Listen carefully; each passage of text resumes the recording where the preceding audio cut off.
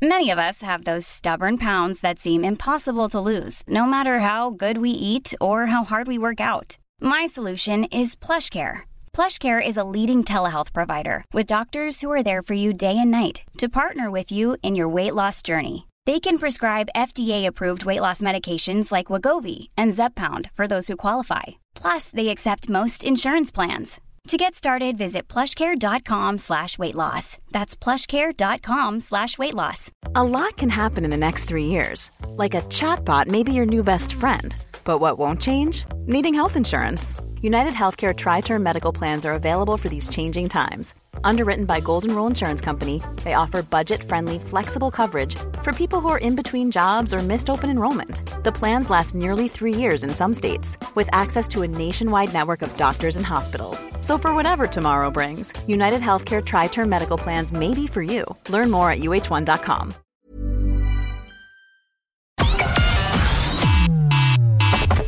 Connecting to the big show.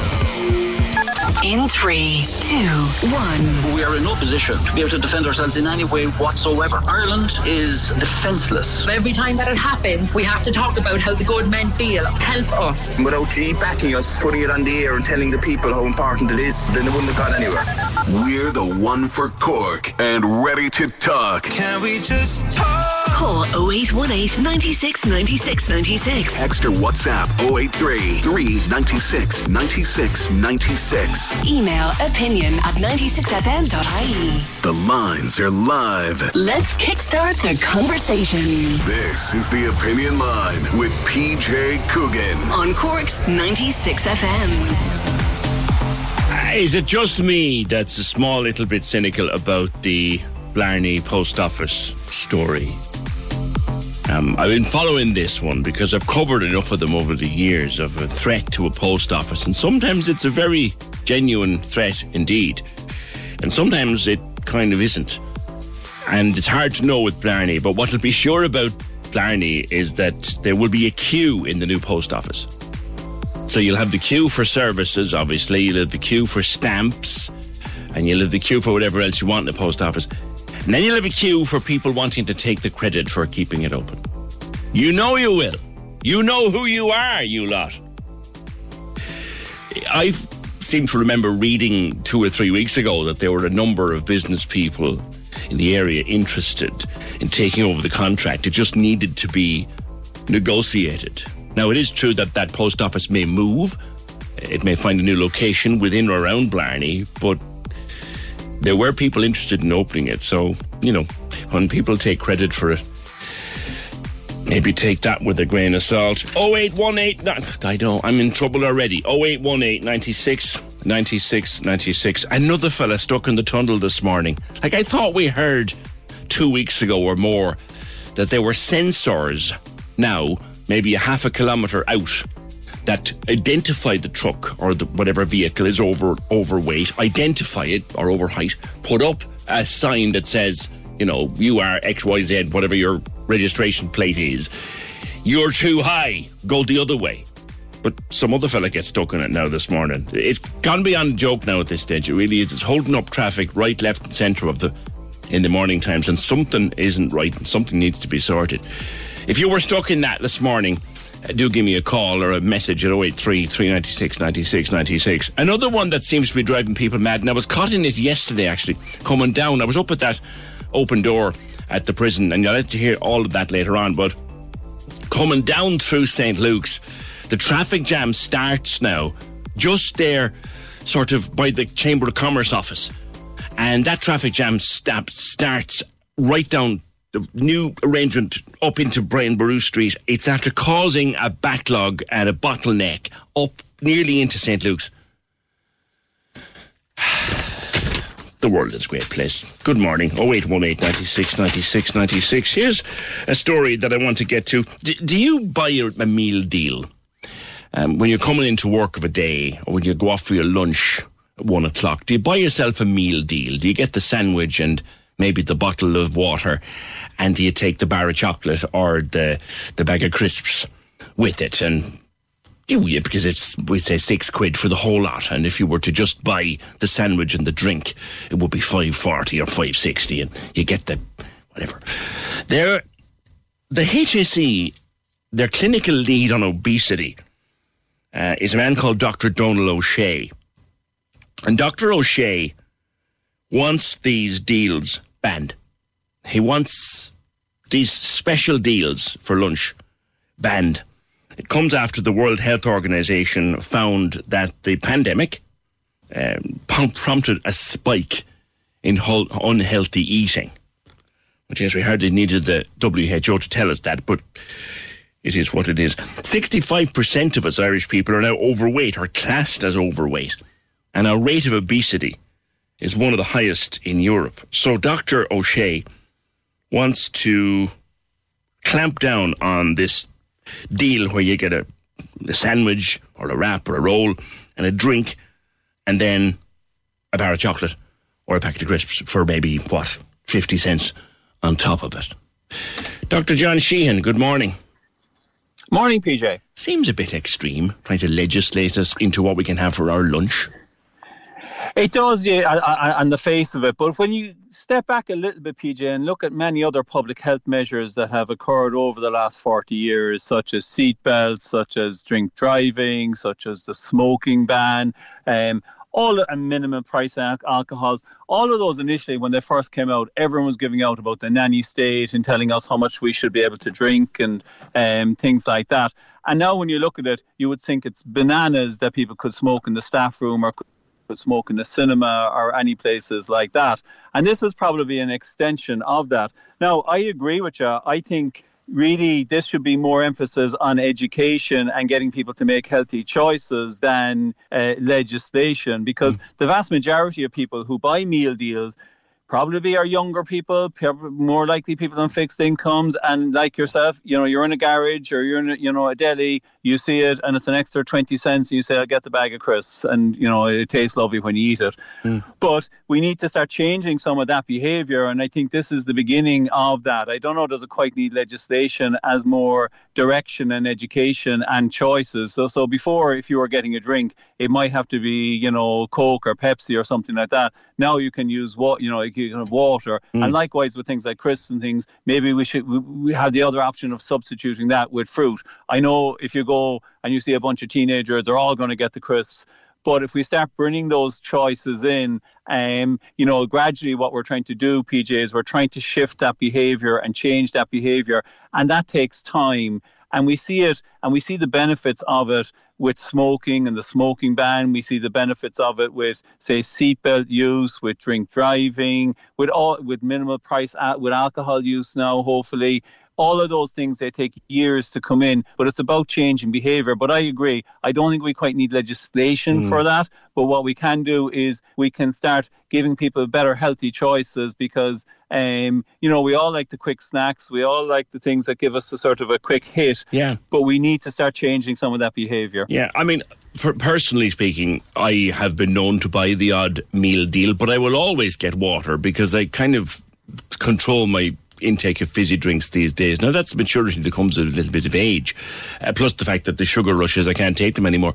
But what I've often done is, John, keep the bag of crisps. I mightn't eat them for a day or two. They're in the glove compartment of the car, so they're not actually. I'm not actually binging on them. But I'm thinking in terms of, like, a lot of people who'd come into your surgery there in Blackpool on fixed incomes. Like, that packet of crisps is a treat for a child at the weekend who might otherwise not get it because mum or dad can't afford it.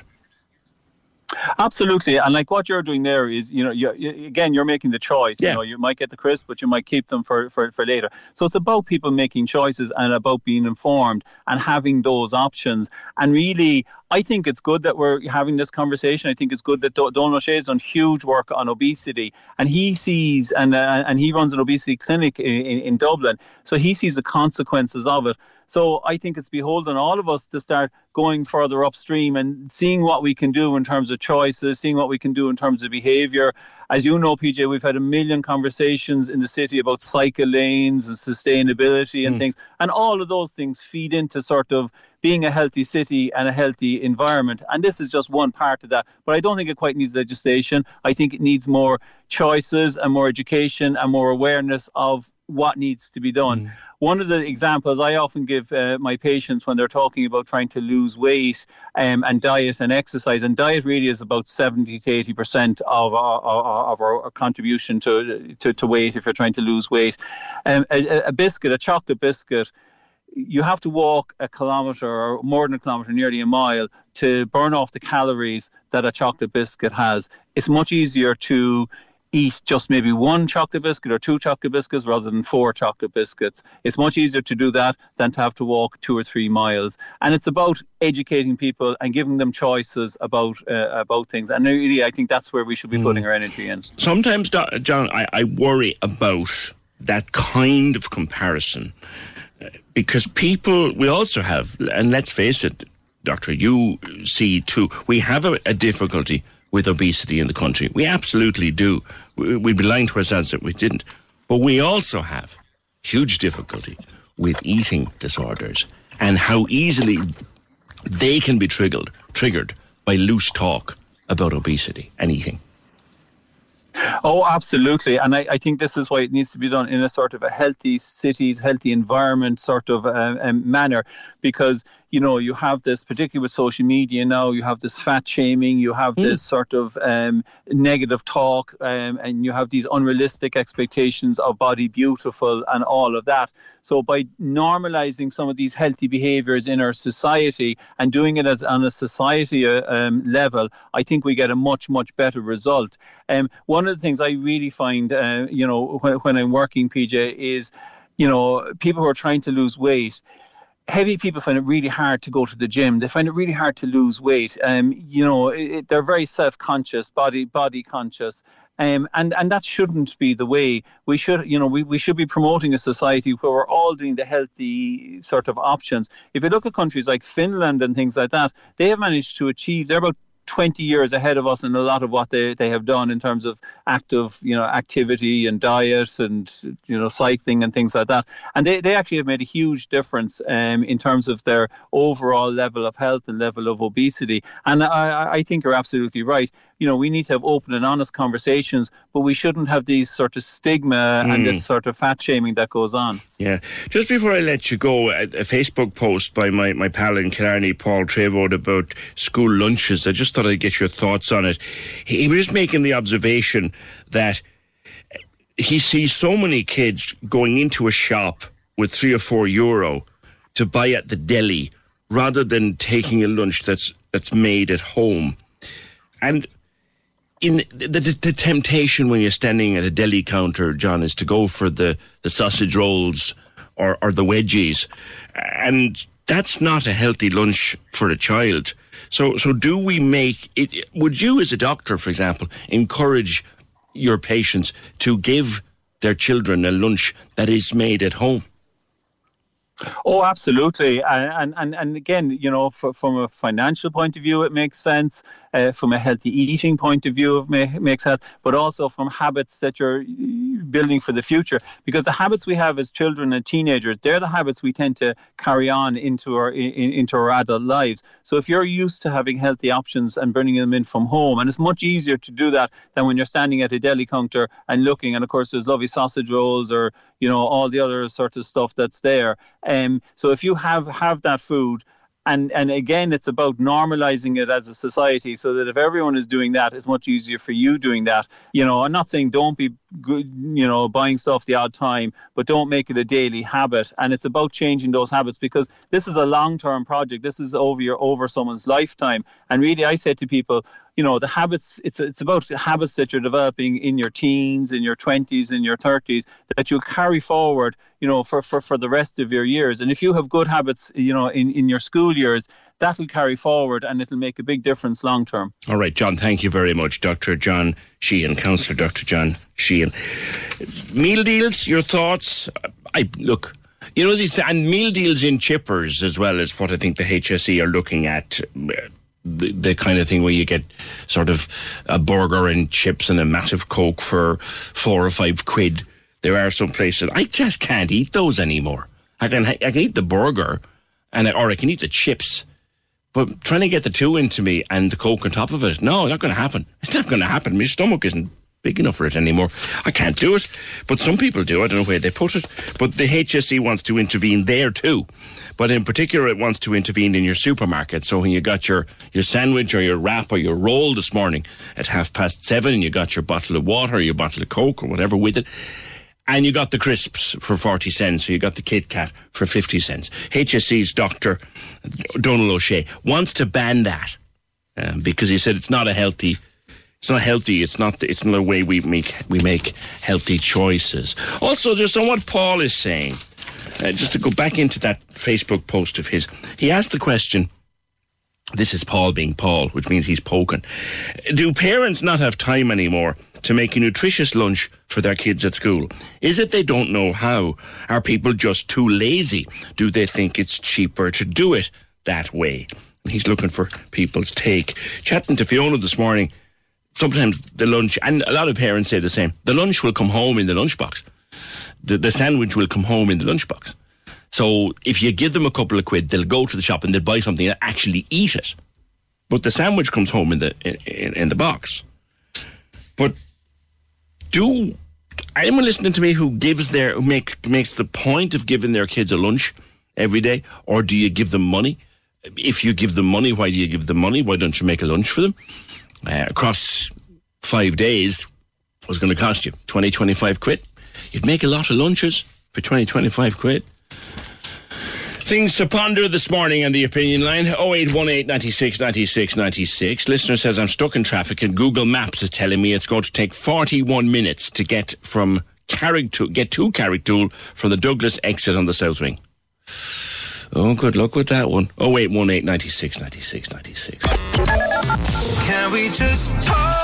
The Opinion Line on Cork's 96 FM. With the Cork City Marathon, take on your next challenge this June by running solo or with a team. Register at corkcitymarathon.ie. Hello there, I'm Graham Norton. Each year, the Cork's 96 FM Giving for Living Radiothon raises vital funds to support cancer services here in Cork. Please donate what you can to help so that these essential Cork charities can continue their great work. If you need a light to shine it, I'll be there. The Giving for Living Radiothon, supporting Cork Cancer Services, May 26th to 28th. Only on Cork's 96 FM. Dave Gibbons, the plumber, is in traffic an hour. Oh, God, Dave. And he's not in the city yet. We'll turn the radio up and listen to the show. Cheers, Dave. 0818 96 96 96. Your thoughts on meal deals? Very welcome. And the thing about the lunchbox, do you put something into the children's lunchbox to send them off with a little sandwich and a banana, maybe a bottle of water? Because a lot of schools now won't let them bring anything except water, which you might or might not like that particular rule. But do you give them a lunchbox, or do you give them money for the deli? And why do you give them money for the deli? Yeah, of course it's easier, but actually it's more expensive in the long run.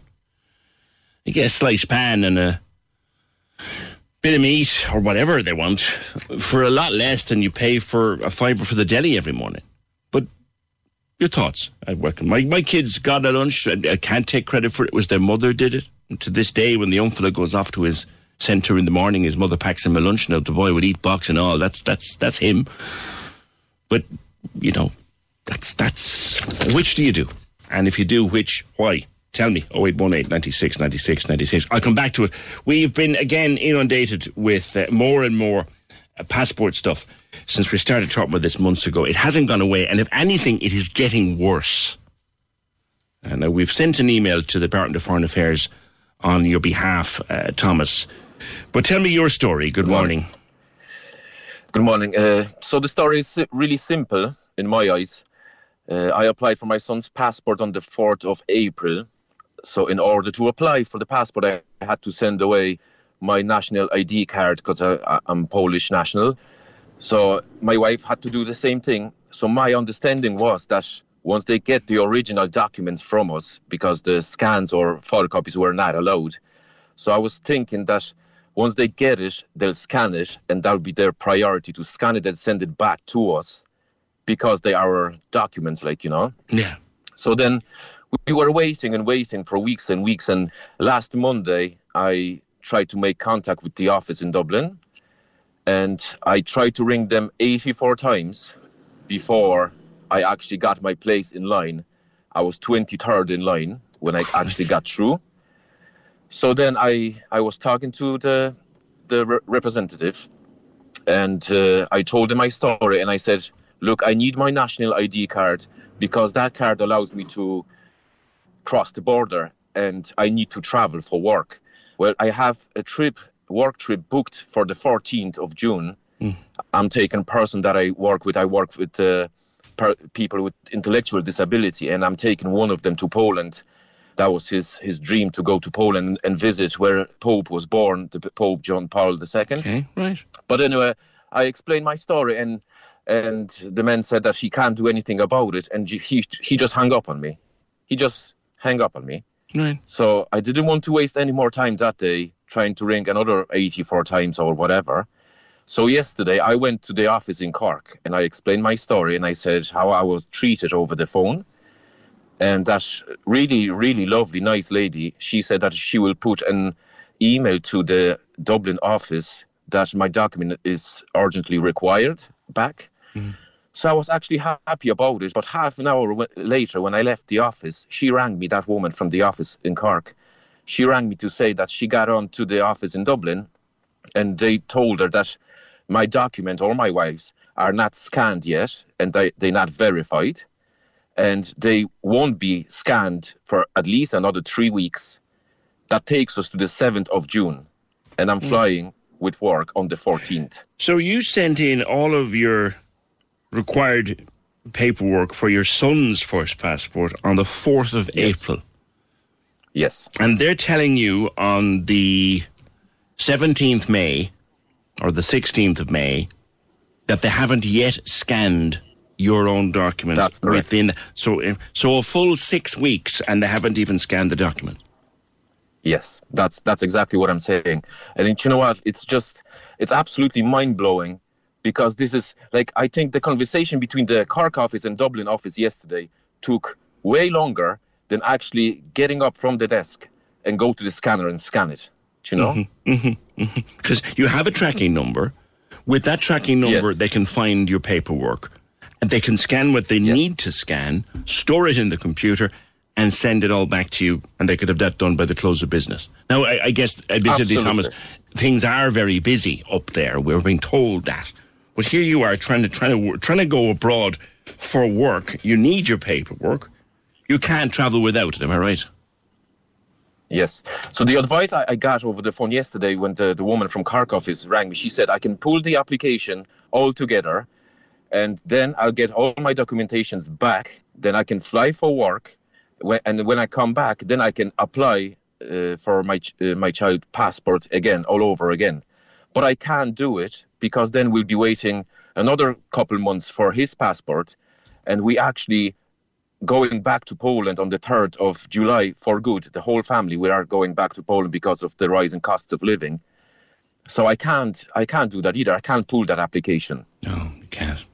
Thomas, we've got your deets and we're sending off an email to the Department of Foreign Affairs on your behalf. Whether it'll work or not, I don't know. I'm not a politician, so I'm not going to make you promise. But we've got all your information and we've sent off an email to the department. And if we hear anything back, then you'll be the first to know. But thank you for that.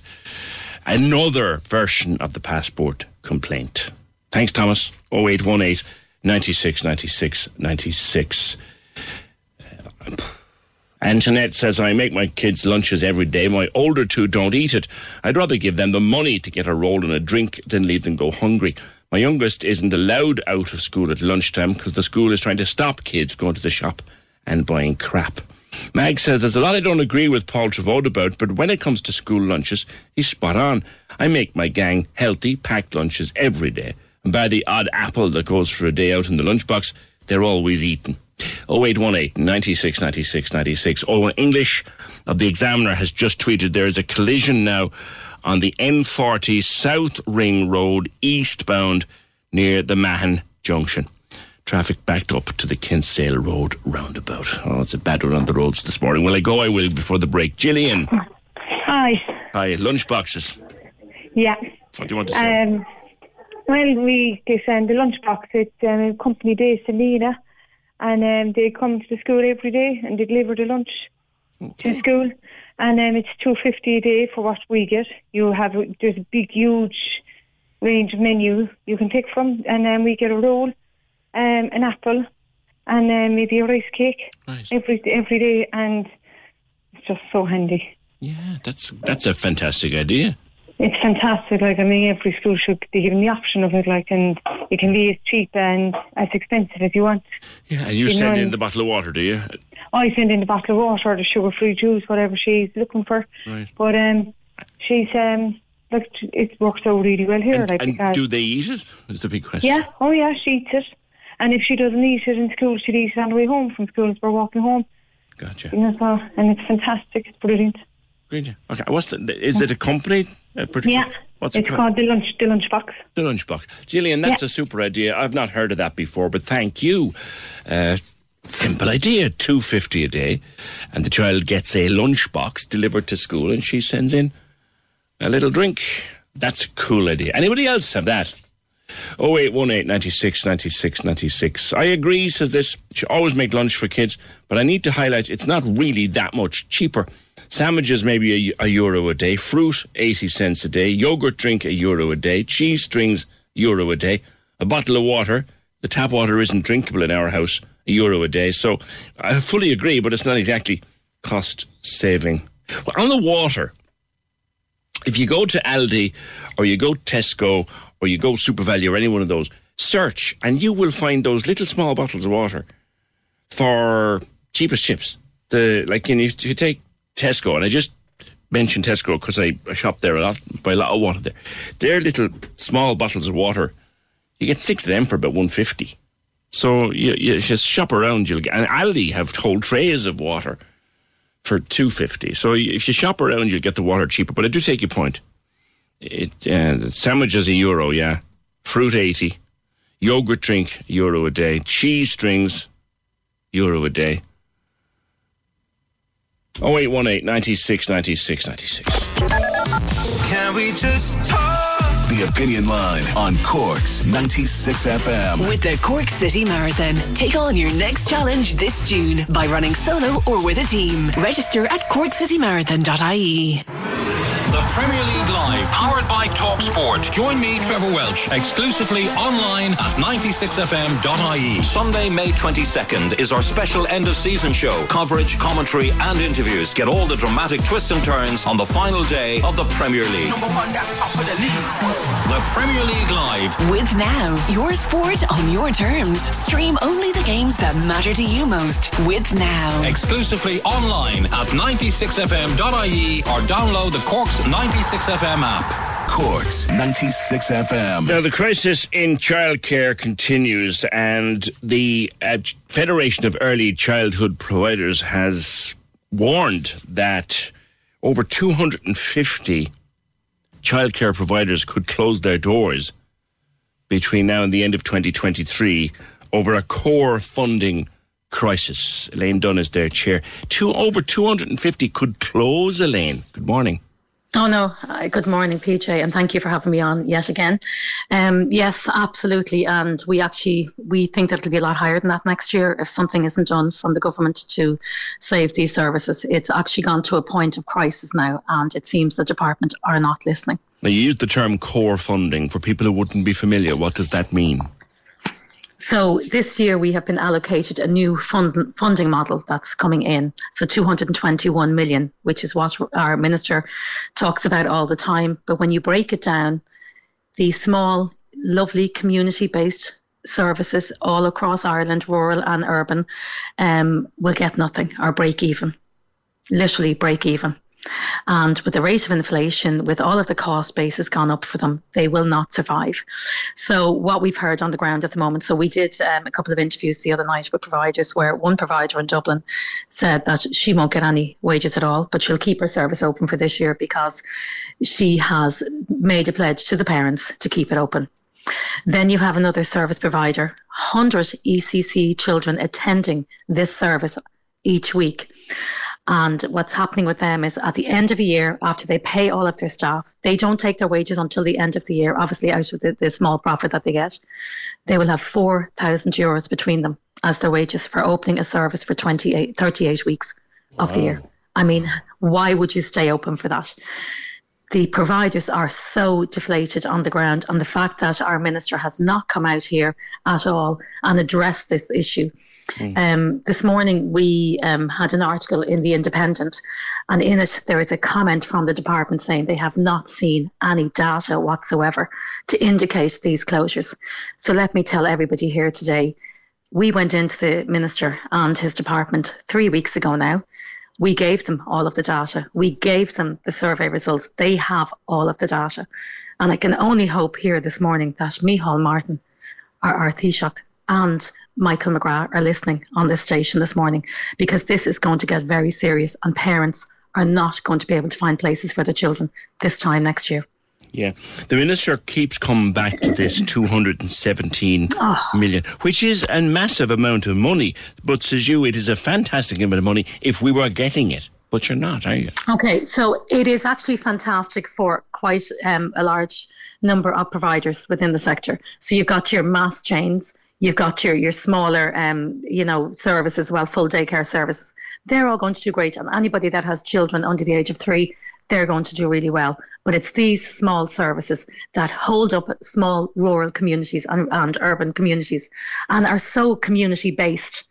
And they run all different little coffee mornings and different things throughout their services and really engage with the parents as well. It's these services that are going to be gone. I mean, would we really want that to happen? And trust me, PJ, we have nowhere for those children to go in the full daycare services. There are no places in full daycare services across Ireland. So this has hit crisis point. And unfortunately, what tends to happen is nothing gets done until doors begin to close. But you're telling me, Elaine, doors are already closing. No, absolutely. And, the funny thing is we had a meeting with a whole load of our members the other night, and they're just saying, can we not just do a protest? And I'm like, well, I would love to see a protest coming at this point, because I think it's the only way we're going to get some recognition for these small, wonderful providers and their staff. And they deserve to be recognised. They're top quality services. When you look at a survey that says the only reason some of these providers are staying open, 60% of them have already committed to places for children. 49% will make a personal sacrifice to stay open, which I've indicated that, how much little they will get for the wages this year. 33% can't afford to close this year because they cannot afford the redundancies.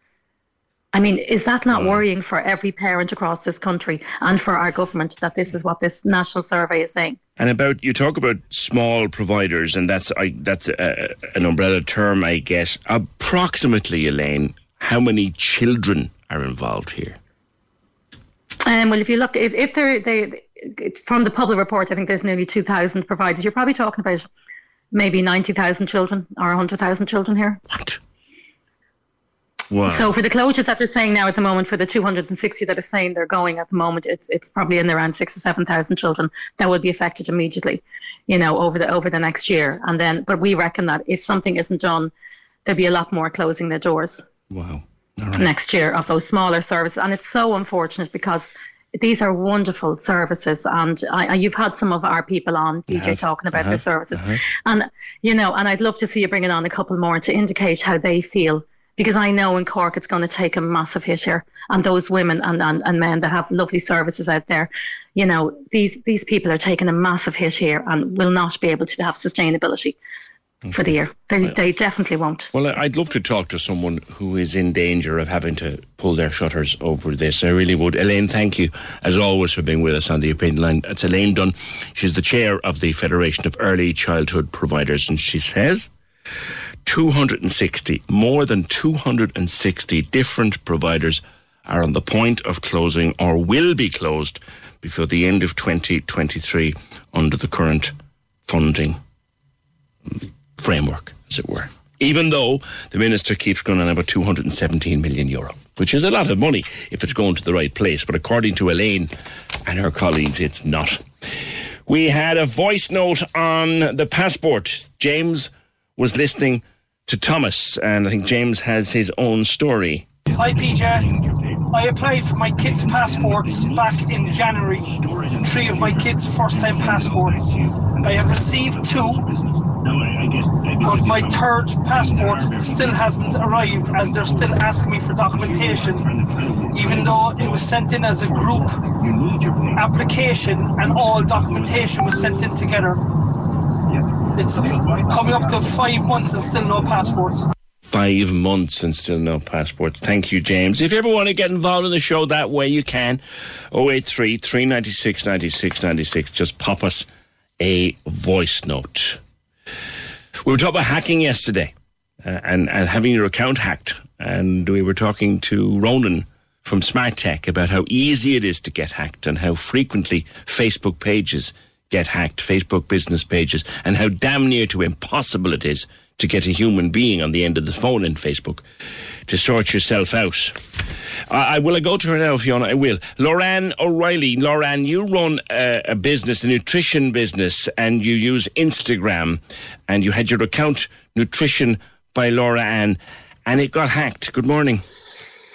Good morning. How are you? It's been quite a journey.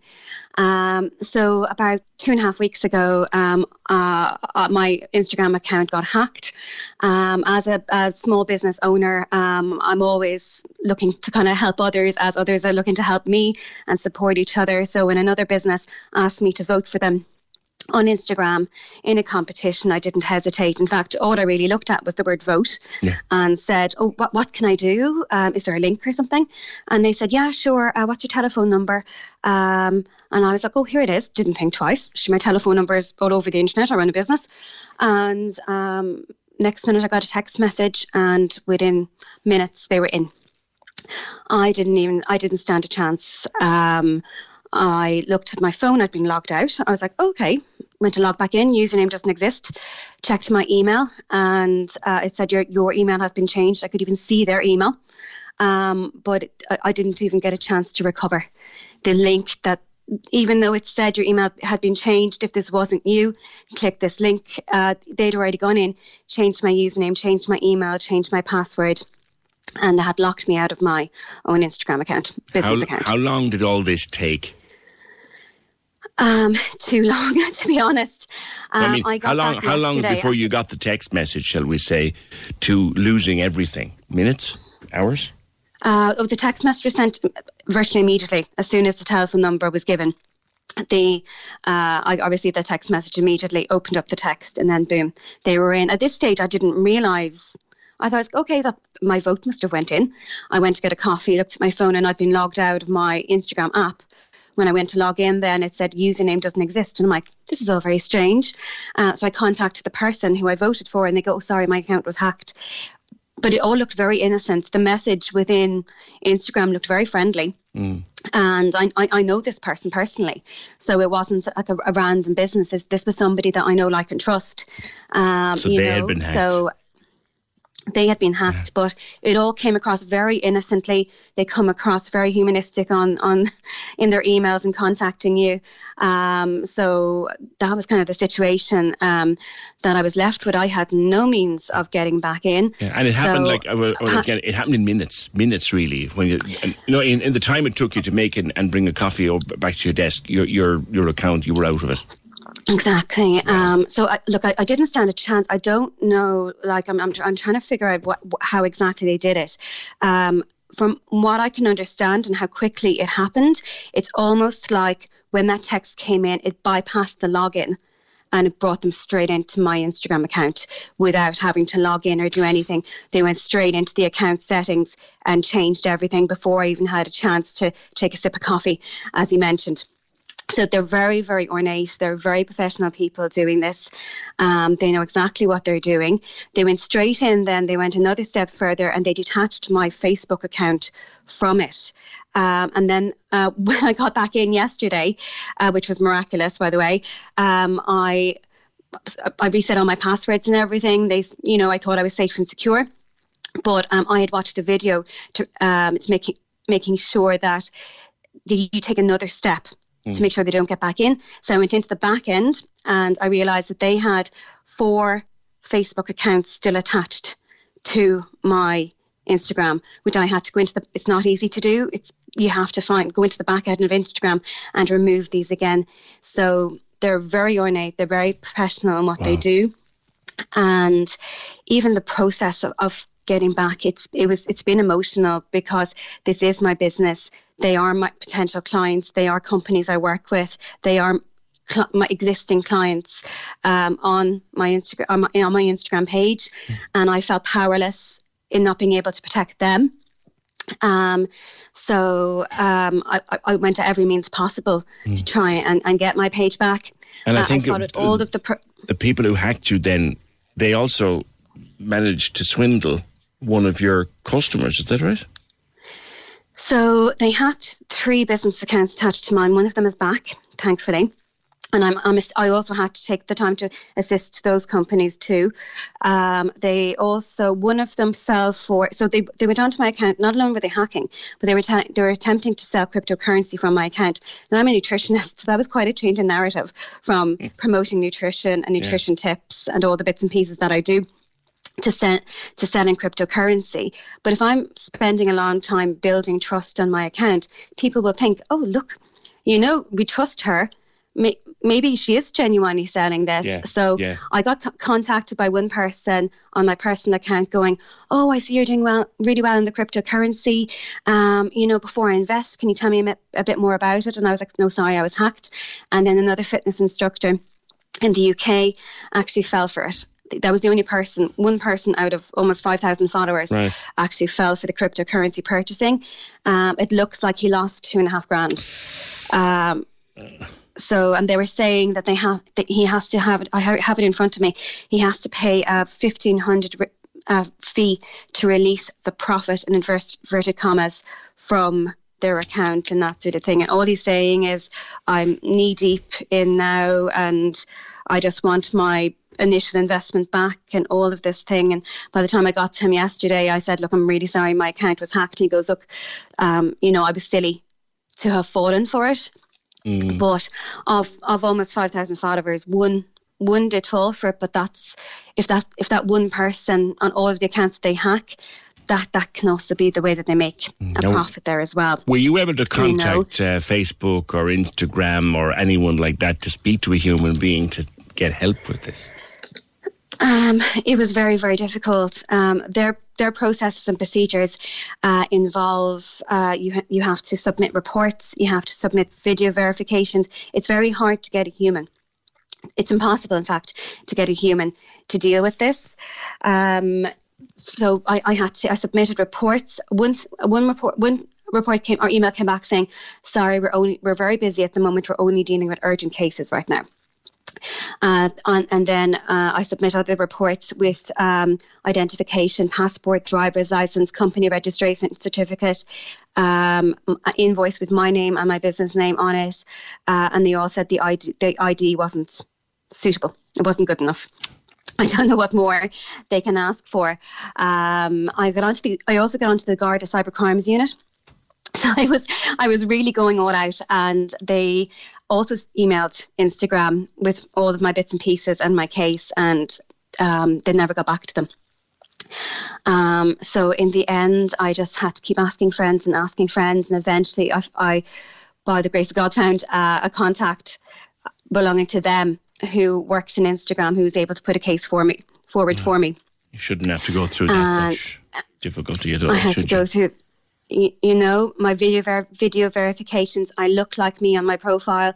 I tried every means of lighting and everything you can imagine, and all of my video verifications, I must have done about 40 of them. And to get in to do the video verifications takes about 6 minutes or so, because you have to get codes back and forth and put in emails, and the whole video verification process, it was heartbreaking. There were tears at one stage, but you have to understand, whilst this is all going on, you're also trying to run a business. Mm-hmm. Your means of advertising a lot of your business as well is also on Instagram. So you would have lost a little business through that then as well. But it took so much time. It was emotionally, physically, everything, extremely trying. But at least you've got it. You've got yourself half sorted. What advice would you give to people listening, Lorraine, who are running a business like that, to not get caught the way I did, as it were? Absolutely. Look, any way I can help other businesses going forward there as well. We can be very quick to want to support other businesses and vote for them in competitions and for awards and that sort of thing. I would recommend anyone going forward to never, ever vote for anyone and to politely decline voting for people anywhere on social media ever again. Never give out your telephone number on social media messages. I'm here going forward. I'm going to ask people to contact me by email or through my contact form. I'm actually going to be taking down my telephone number from my social media channels as well. So the voting is one thing. One major step that a person can take to protect their account from fraud and here going forward is to turn on two-step authentication. On all of their social media channels, be it their banking. That would have saved me. I didn't know it existed at the time. But it's one more little step, and all it does is it sends a text message to you. You pop in one additional code when you're logging in to your Instagram account, and this will prevent you from getting hacked in the future. And just be really cautious. So to keep in mind, I run a nutrition page. I have done for years, and to be aware of changes in narrative on any Instagram pages that you follow. So if somebody's selling coffee and all of a sudden they look at me, I bought a new car, kind of go, that's different. Yeah. They've never sold cars before. Mm-hmm. So just to be conscious of massive changes in narrative. Again, they changed my username there as well. So if you kind of suspect something sketchy, it probably is, but the one major step that somebody can really take is the two-step authentication. Okay. And I use it myself. It's a pain in the neck, but at least it protects you. And that's good advice as well. Don't vote for anybody on social media, which bothers a lot because some people genuinely are looking for your support for their businesses, but it's too dangerous now. So don't vote for anybody on social media ever, ever, ever. And put the two steps in place. Lauren, thank you very much. And I'm glad that you got access back to at least some of your businesses. Can we just talk? The Opinion Line on Cork's 96 FM. With the Cork City Marathon. Take on your next challenge this June by running solo or with a team. Register at corkcitymarathon.ie. The lines are live. And we're ready to talk. Can we just talk? Call 0818 96 96 96. Text or WhatsApp 083 396 96 96. Email opinion@96fm.ie. The Opinion Line with PJ Coogan. On Cork's 96 FM. Do you know the weather forecast is saying what it's saying, but the ever-reliable dark sky is telling me that there won't be much rain over the city, at least today. This thing geolocates you wherever you are. I know I've been banging on about it for years now, but it finds you, it geolocates you, and it's telling me here that, there'll be rain, but you're not exactly looking at deluges or downpours. God, did anyone see that yesterday? I was finishing some work last evening at home in the kitchen and looking out the back. The rain that fell in the Douglas area yesterday evening, and I mentioned that specifically because I was looking out the back. It was like something out of the days of Noah's Ark. It was crazy for maybe 10 minutes or so. It seemed to chuck it down. And the missus was out at the time, and I said to her when she came home, did you see that? She was only down with her sister down in Carrigaline, and she said, no, I never saw any rain. It was a really localised, talk about opening a tap and the rain coming down. You could get some of that now later today, but you will get rain, but not exactly a Noah's Ark style deluge, according to the Dark Sky app. We'll see. We shall see. And the forecast for the weekend isn't too bad. Alan at Carlow Weather is trying to put a plan together for the weekend, trying to figure out what it's going to be like. Not three bad. Not the summer now, but not three bad.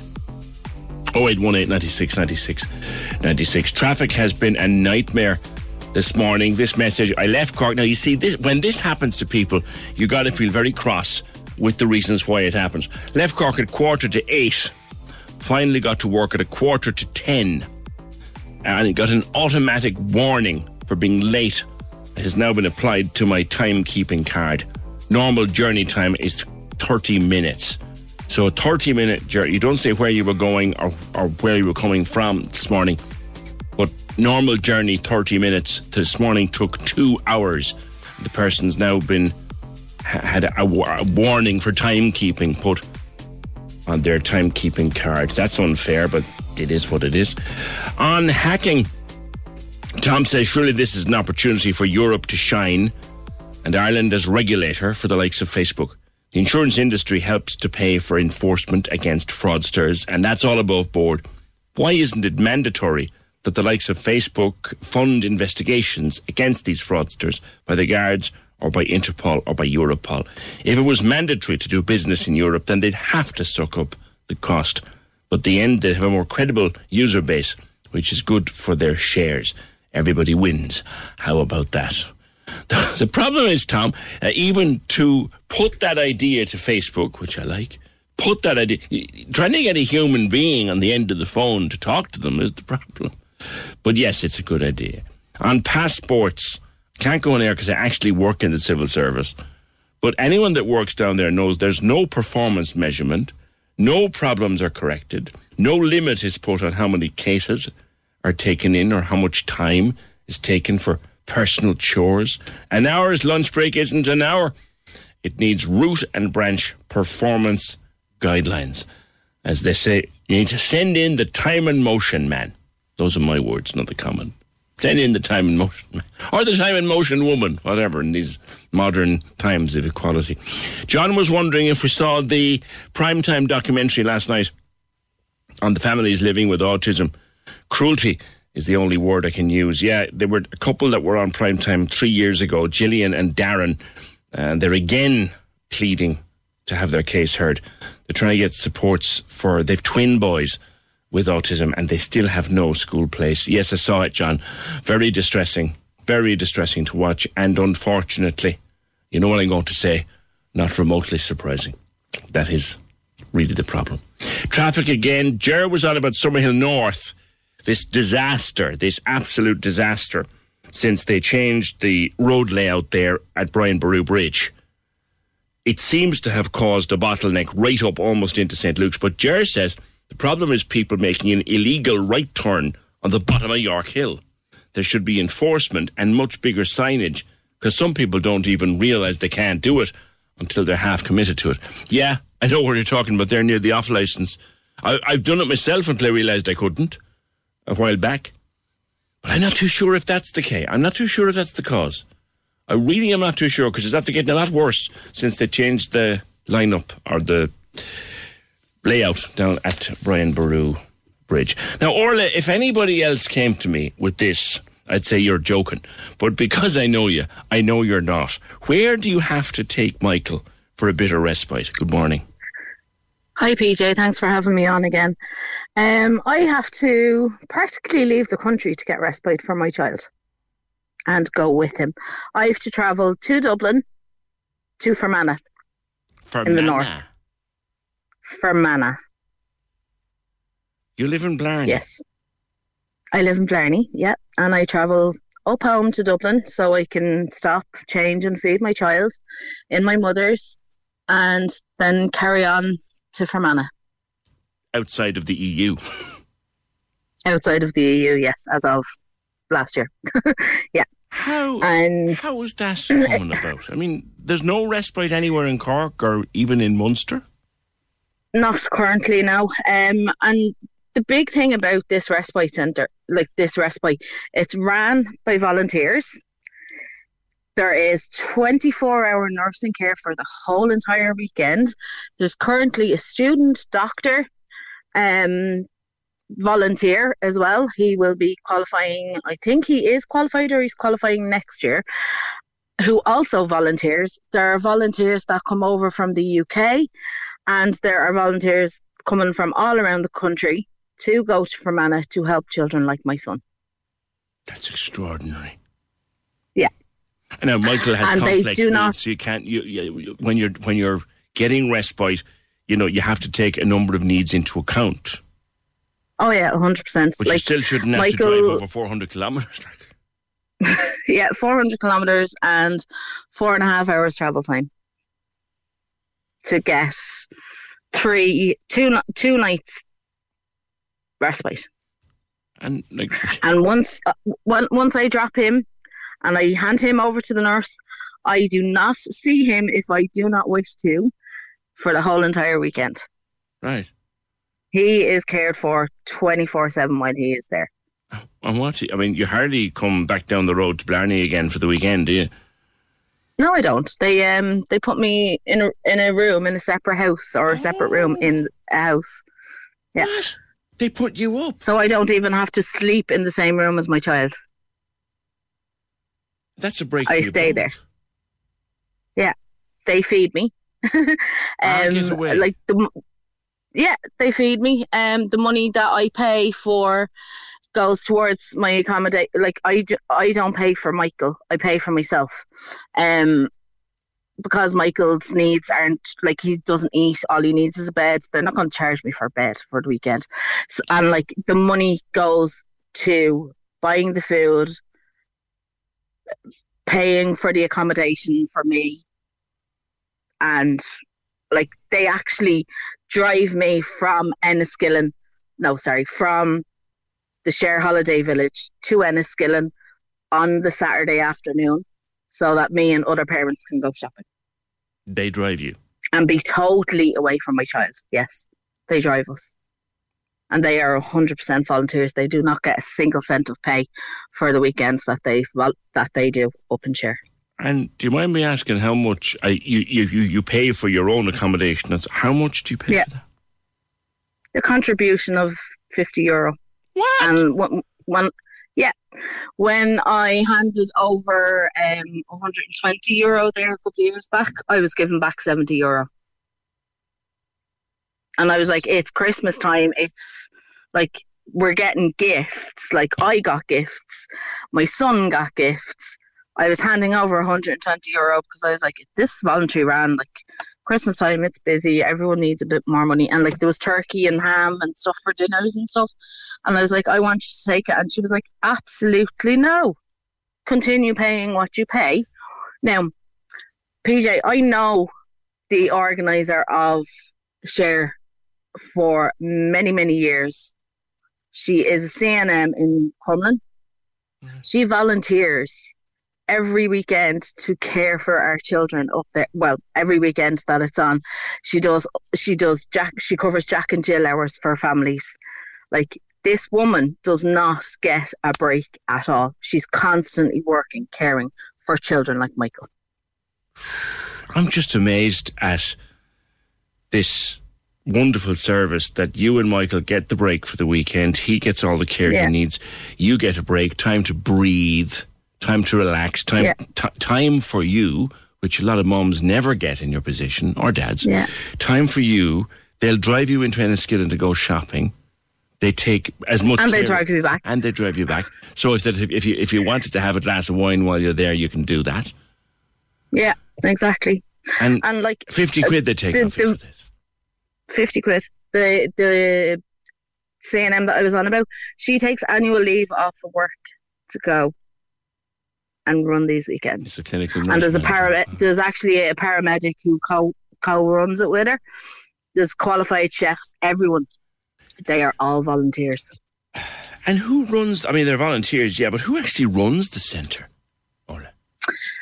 The centre is called Share Holiday Village in Fermanagh, and the organisation is it's the umbrella of the Order of Malta, but the team that look after Share are called Share to Care for All. It's astonishing.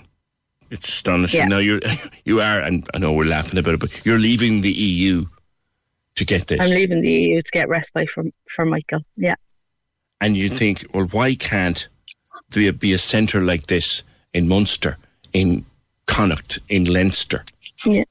Why can't there be one in Cork? Why can't there be one in Kerry? These are magnificent services. They're absolutely fantastic. And like PJ, the first time I ever went, there was no holds barred. If children who are full-time wheelchair users wanted to go on that climbing wall, they went on that climbing wall. People who cannot walk go on a climbing wall, they go kayaking, they go swimming, they go out on the banana boats, they go out on a speedboat. Like, I have pictures up on my Facebook of Michael in a nurse's lap on a speedboat, and he is just enjoying himself, falling asleep practically. That's insane.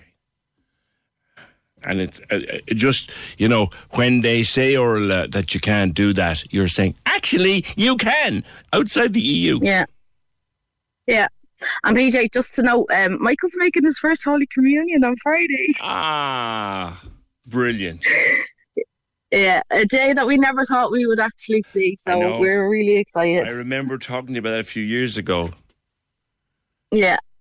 Ah, that's fantastic. Yeah. That's fantastic. Well, tell him I said hello. And tell him I'm very jealous. I'm very jealous about where he goes on his holidays. Do you know what? I'll actually tag you on Twitter and put up photos of him on the Instagram and stuff, and I'll tag it in his communion suit. That's fantastic.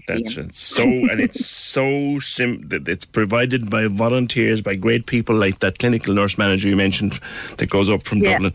Provided by volunteers, incredible services, but you have to go 400 and odd kilometres to get a weekend break for you and your boy. Orla, thank you so much, and I'm delighted that he's making his communion on Friday, because it's a little boy that they thought might never get there. He has multiple needs, but this is incredible. Everything is done for them for the weekend. 50 quid they take off her. All volunteers in County Fermanagh, outside the EU. She gets it twice a year. The question being, why can't we do that nearer home? 0818 96 96 96. Can we just talk? The Opinion Line on Cork's 96 FM. With the Cork City Marathon, take on your next challenge this June by running solo or with a team. Register at corkcitymarathon.ie. Cork's 96 FM. Now, on the subject of school lunches, a lot of you engaging with us this morning. A lot of people saying they make their school lunches every day, but it's not necessarily cheaper. Of course, it's a few years since we made school lunches, so it might be a bit out of touch in that regard, so I appreciate that. I agree, you should always make the lunch for kids, but it's not really that cheap. I did that one before. A couple of quid a day, you can see that there. PJ, just one thing, most schools do not now allow plastic bottles. The children must use reusable bottles. It's to do with their green flag. Thank you, from Debbie. I think it also boils down to warm food as well. A roll from the shop is slightly warmer than a cold sandwich from home. St. Mark's and St. Brendan's in the Glen get a hot lunch every day, says this call. That literally eliminates the junk food problem, but it also looks after kids from poorer families or those that just aren't organised. They get things like chicken curry and soup and chicken rolls. They get water or milk to drink. Also, if they're not hungry at the time, they can bring it home in a pack, because, you know, kids don't always want to eat at meal times. Rosaline says, I put bread rolls in my oven every morning for them, and off they go with them, quite happy. That's on Facebook, thanks. We buy all our freshly baked rolls on a Sunday morning, make up all the sandwiches with sliced meat from Aldi, and then freeze everything. I then take out what we need every morning, and by lunchtime they're defrosted in the school bag, and they're fresh and delicious. I do the same with my lunch and with my wife. God, that's an organised home. Are you in the army or something? I'm only joking about that. Are you really? Because that's a very organised household. Fair play. 0818 96 96 96. Adele, you're on the Opinion Line. Good morning. Hello. Hi, PJ. Hiya. How are you? You are good. On lunchboxes? Yes. So, as I said in my text, our school has the option of the lunchbag.ie.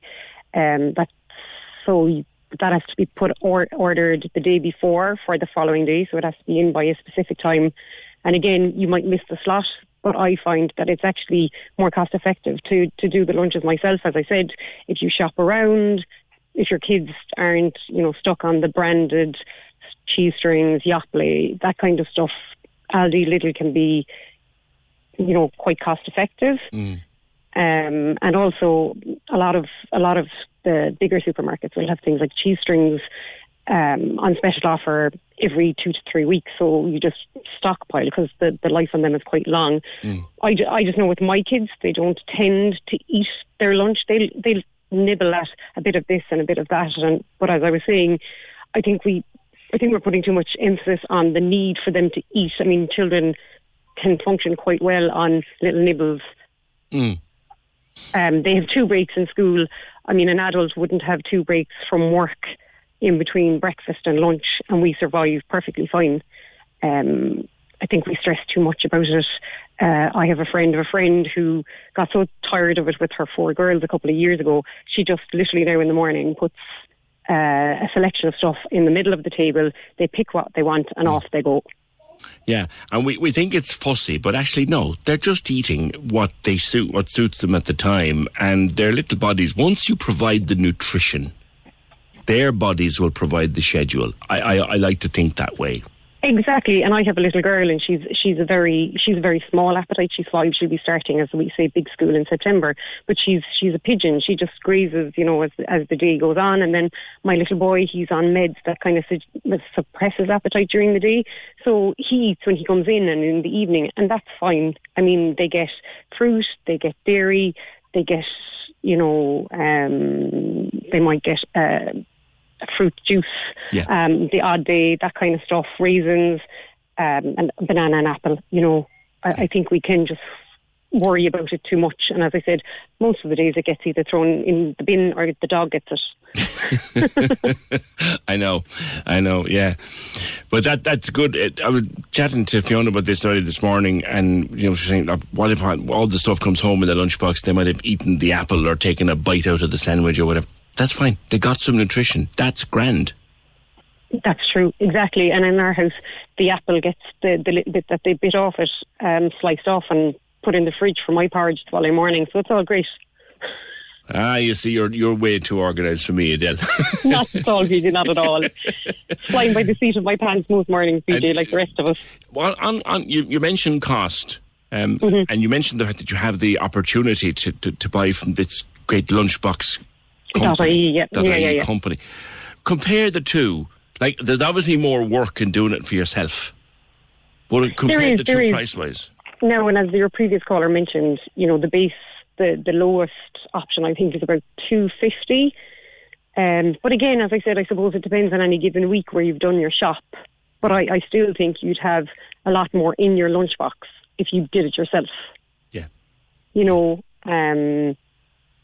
Now, the lunchbag.ie does have the option of hot food as well. My children wouldn't be interested in hot food in the morning or that early in the afternoon, so that would never kind of be an issue for me. The most would probably be maybe soup during the winter months. Yeah. But and again, you have to be organised because you have to put your order in by, I don't know, I think it's prior to 2:00. Yeah. The day before, and that takes organisation in itself. I'm just thinking again about it's got to be, this has to be an army commandant or somebody who is organised enough to make all their fresh bread rolls on a Sunday morning, make up all the sandwiches with meat out of Aldi, freeze the whole lot and take them out when they need it, and do the same with his lunch and his rice. That's got to be army. They need to come to my house and give me some lessons on how to do that. But I know, to be honest, my kids wouldn't eat it because it wouldn't be fresh, and my children just prefer fresh. No, but as in I don't mean fresh as in it's fresh once it goes into the freezer, but the fact that it's defrosted, and mine are so picky that they would know. So, if that works for you, great, and I'd love if that works because that would make life so much easier. All right. Adele, thanks for your call. 0818 96 96 96. Yeah, kids will eat when they want to eat. And as long as they're getting the nutrition, the timing isn't really a big deal, you'd think. 0818 96 96 96. Can we just talk? The Opinion Line on Cork's 96 FM. With the Cork City Marathon. Take on your next challenge this June by running solo or with a team. Register at corkcitymarathon.ie. Access all areas on Cork's 96 FM. Your guide to nightlife on Leeside. Hi, it's Michael here with an update on Cork's entertainment. Cork's beloved son, Sultans of Ping, plan a return to Cork for a special one-night only performance at Cork Opera House on Saturday, February 11, 2023. Celebrating 30 years since the release of their debut album, Casual Sex in the Cineplex, tickets for the show are now on sale. Access all areas. The Chemical Brothers have announced their Irish return with an open-air show at Musgrave Park, Cork on June 30th. They have very special guests Ketema and James Holroyd, and tickets are now on sale from Ticketmaster.ie. Access all areas. You can contact us here at Access All Areas if you have a show, play or exhibition or any live streaming events by emailing us on aaa@96fm.ie. Access all areas. Your guide to nightlife on Leeside. On Cork's 96 FM. Just on morning traffic and the tunnel in particular, which once again this morning appears to have been blocked by an overheight vehicle. And I was saying there are sensors, and Joe from Cork Bio was on a couple of weeks with me explaining where he saw the sensors working and all that. But Paul, and I'm assuming Paul is a trucker, or at least knows about trucking, sent in a quick voice note just on that very point. PJ, in regards to the tunnel, the height restriction warning is a great idea, but not a half a kilometre away from the tunnel. There's nowhere to divert the big trucks then. That warning, that height restriction should be back before the Mahon exit and even further to let trucks know. Paul, thank you for that. 0818 96 96 96. Or for your particular voice note, drop it to WhatsApp 083 396 96 96. Now, journalist Laura Siggins worked on the tragic story of Rescue 116, covered that tragedy. This is where the helicopter went down and a crew, Dara Fitzpatrick, Mark Duffy, Paul Ormsby and Kieran Smith were lost. And we hear that morning when it was missing, and remember covering it, we got on to our colleagues in that part of the country and they were covering the search and all that. So the story of Rescue 116, it was a major tragedy a number of years ago. Subsequently, we learnt that it was a crash that was not only foreseen but might have been avoided. And Lorna Siggins, as I said, worked on covering that story. But Lorna, it's spurred you to write a book which is out now called Search and Rescue, True Stories of Irish Air Sea Rescues and the Loss of R116. Lorna, good morning to you. Good morning, PJ. How are you doing? Good to have you. It was a horrific tragedy, and you were, like any other journalist, you were assigned to cover it. And the deeper you dug, the more you learnt about our search and rescue services and the more you wanted to know. Is that where this book grew from? Yes, in a sense, it actually started in the hall, PJ, up in Acclaim in North Mayo. The community had set up the hall there during the long search because the two pilots their bodies were located, but the two winch crew, the two pilots, Dara Fitzpatrick and Mark Duffy, their bodies were recovered. But Paul Ormsby and Kieran Smith, who are the winch team, they're still missing. Yeah. Their bodies haven't been recovered. But during those long days of the search in the hall, I was talking to Kieran Smith's mother, Teresa, and I had written a book published in 2004 on helicopter search and rescue primarily, although we have a wonderful lifeboat service too, and you have many stations down there on the Cork coastline. But I was talking to Teresa about the fact that Kieran had spoken to me for the first book that was called Mayday about some of his rescues when he was with the Air Corps, including one where he had picked a swimmer up who was being bashed against the rocks up on the north coast, and the swimmer was losing consciousness, and he said he had to keep sort of slapping his face to keep him conscious, and he thought all the people watching would think something rather strange, but he was really, really experienced, as was Paul Ormsby. And they the Smiths then said, well, maybe you should update the book now. So that was really where it started, up in the hall in Acclaim. When it was in the middle of the search still for the two men. Yeah, I had actually forgotten that those two bodies have never been found. I'd forgotten that, Lorna. And that's worth thinking about that, because you do a really deep dive into problems within the service, but also you look in extraordinary detail at the hours and indeed the weeks leading up to this crash? Because I think it's a crash that was foreseen and warned about. Well, certainly within the first week of the crash, I'm sure your listeners will remember the Primetime First report, and there was a number of primetime programmes that Katie Hannon presented where issues with navigation, with the electronic equipment in the helicopters, that positions were faulty, heights were wrong. Black Rock Island, which is west of Blacksod, they were approaching Blacksod to refuel. So what they had done was they flew from Dublin. They were crossing the country. They thought they might refuel in Sligo, but then they did their calculations and realised that they would save a bit of time by heading to Blacksod, and they got weather forecasts. But one of the weather forecasts that they got from Blacksod in North Mayo had referred to some low cloud coming in, and they didn't actually hear that bit. But they did hear that the weather was generally fine. And of course, the conditions can change, as you know, down the Cork coast. You know, you can have beautiful weather, and next thing the cloud is coming in, and then the cloud disappears again.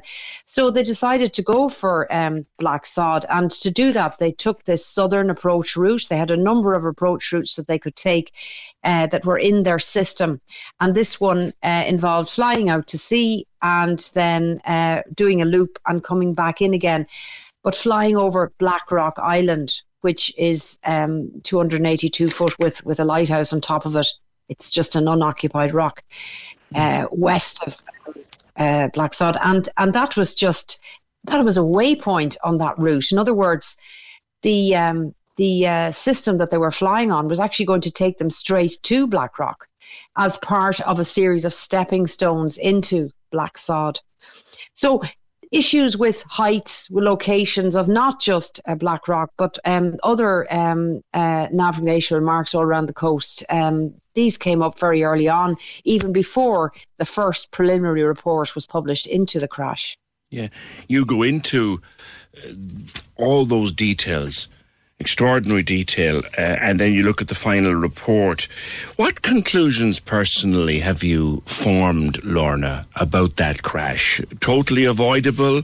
Well, bad, you know, was it totally avoidable?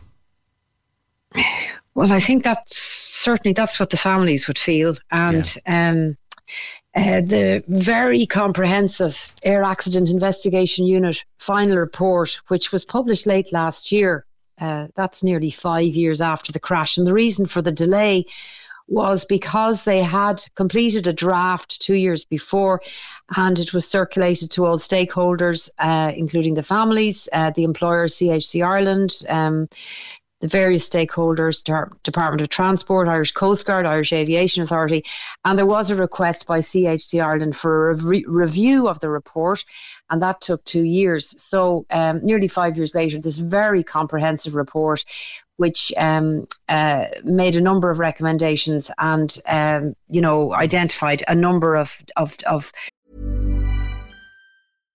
If you're looking for plump lips that last, you need to know about Juvederm lip fillers. With Juvederm Volbella XC and Juvederm Ultra XC, your lip look, whether it's subtle or bold, can last up to 1 full year with optimal treatment and no additional maintenance. Find a licensed specialist and see if it's right for you at Juvederm.com today. That's JUVEDERM.com.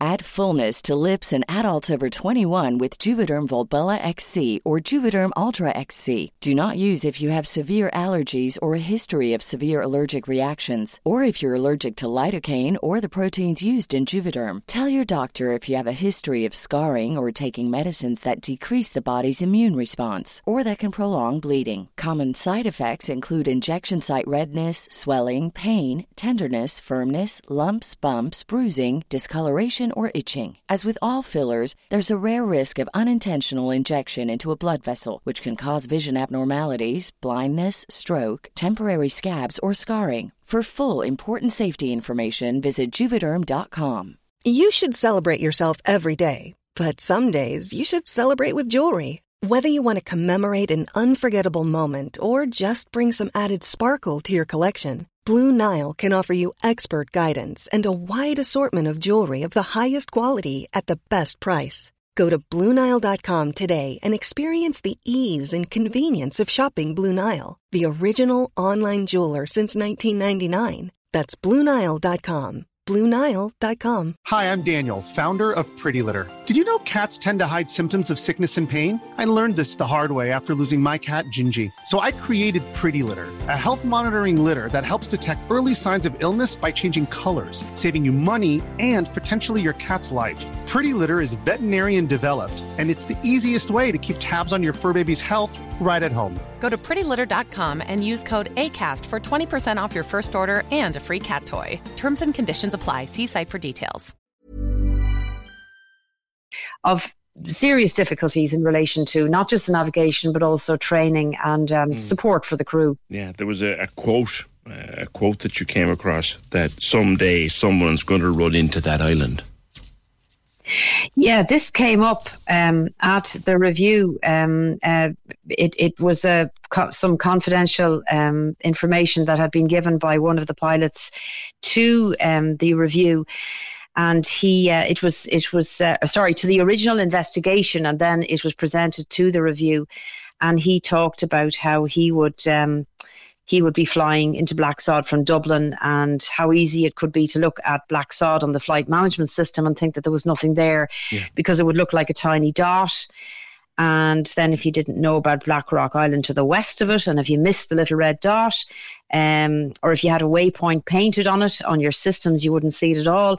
And then he remembered that one of the winch crew, the winch operator in the helicopter with him, was looking at Blackrock Island and said someday somebody is going to run into that island because it was enormous. Yeah, and how prophetic that was. You also look into the early years of our air, sea and helicopter rescue, the Air Corps, how it all started. So as well as focusing in the detail you do on Flight 116, you look at the history and other incidents that come to mind that we might have forgotten.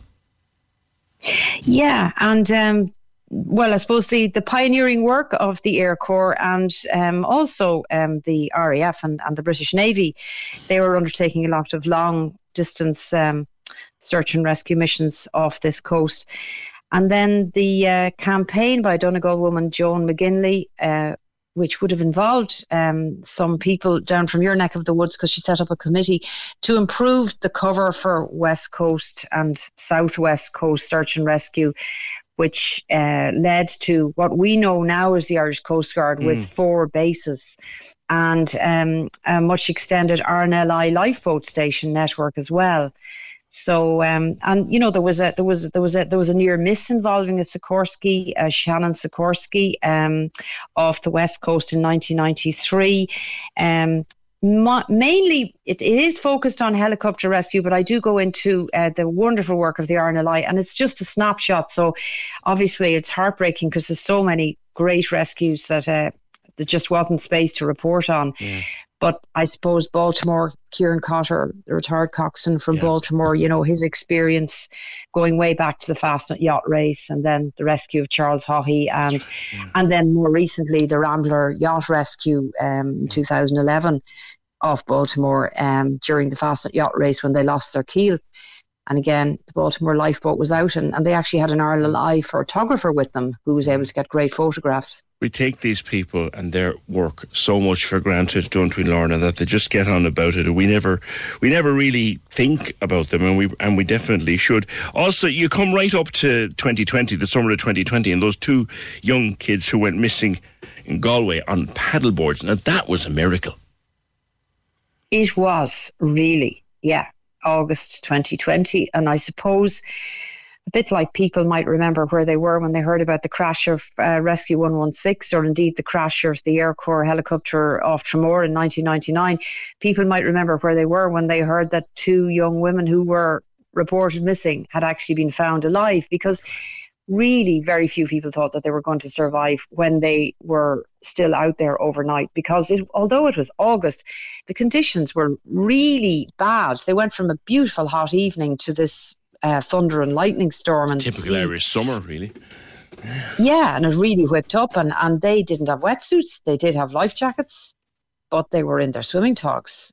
on these little paddle boards, and the northeasterly wind just carried them out because the paddle board wasn't a sort of a rigid one, it was an inflatable one. So the two paddle boards became like sails with this northeasterly wind, carried them right out to the mouth of the bay. And if they hadn't seen this marker buoy for a crab pot owned by an Aran Island fisherman and were able to grab hold of it, you know, who knows where they would have ended up. And that was where they were found by the two Claddagh fishermen, Patrick and Morgan Oliver, the father and son, who just came out of the Claddagh, looked at the wind, and they were talking obviously to their colleagues, and they headed straight out to the southernmost Aran Island. And Patrick had brought his credit card because he figured with the wind direction that they were being carried right out to sea and that he would have to go into the Aran Islands to refuel.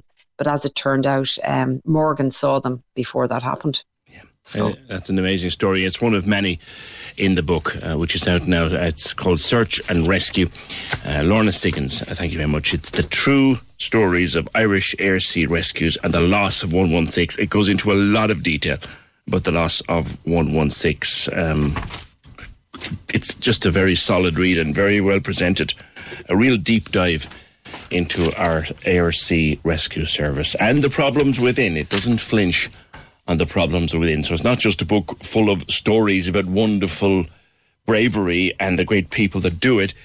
It's a deep dive into the problems with which they have to work. Thanks, Lorna. 0818 96 96 96. Quick mention for the 5-kilometre cheetah run at Photo Wildlife Park. It's on tomorrow evening. There are still some places left. Anybody wants to sign up, the organisers will take entries up to midnight tonight. All money raised goes directly to Photo Wildlife Park, and you can sign up online. And some of your comments earlier on meal deals. Remember, we started the morning talking to Dr. John Sheehan because there's a head honcho in the HSE. He is the head of their campaign against obesity. His name is Dr. Donal O'Shea. And he believes that we should now look at banning meal deals. Things like, you know, sandwich and a drink and a bag of crisps. We should ban those meal deals, or we should ban meal deals in fast food as part of the battle with obesity. And Dr. John Sheehan was saying, look, it sounds a bit over the top, but so too did the smoking ban, and so too did other public health measures that we've taken on board over the years. But maybe, John was saying, education rather than legislation is the way forward. Some of your comments on that, I'm holding them over and I'll get to them in a while. 0818 96 96 96. Am I going to that? Okay. I want to talk to Lisa Brown. We featured, when there was a documentary on the television a few weeks ago, we featured the work of Cliona's Foundation. And one of these charities you might never have heard about until someone went and made a wonderful documentary about them for Virgin Media, and we talked to one of the families involved in that documentary. Now, Lisa Brown, good morning to you. Hello, PJ, how are you? Good. Tell me about Faith. You have benefited from the work of Cliona's Foundation, but tell me about Faith and the garden. Faith she's now 8.5 years old. She was born at 30 weeks with a condition called non-immune hydrops. It's extra fluid in around the baby's organs. She was given 10% chance of survival as a full-term baby, so she wasn't given much of hope. She spent 3 months in the neonatal in Cork. She has cerebral palsy, she has epilepsy, and she was born deaf in both ears. Okay. So she wears cochlear implants to help with her speech and hearing, but she's a pure little chatterbox now. Good for her. Good for her. And she's had 5 surgeries to date. Her last surgery, being the hardest one, was reconstructive hip surgery. Okay. It was quite difficult. She was in a lot of pain, and But she's doing great now at the moment. She's just gone back to school after 3 months. She's the happiest, smiliest, funny little girl, and she always makes us happy when times are tough. Good for her. Now, how did Cliona's come into your lives? Cliona's came into our lives when Faith was a bit younger. I heard of the foundation and the fantastic work that they do. So we were kind of struggling financially for Faith's medical expenses and stuff like that. And I just rang Cliona's and they helped us. They went above and beyond with helping us with financial worries and everything like that. Terry and Brendan are fantastic with what they do for families like us. They just go above and beyond for just helping us out, taking the stress and the worries away, which is fantastic. And we're just blessed that we have them in our lives. Because they believe that no family should ever have to worry about the cost of minding a sick child. Oh, definitely. And minding a sick child is one of the hardest things that a parent will ever have to do, financially, physically, emotionally. It just all gets on top of us. And with Cliona's Foundation, they're just absolutely fantastic. They take the burden off us as much as they can. And as I say, we're blessed. Now tell me about the garden, because this is a lovely, lovely story. I suppose Faith is she's just a really outgoing person.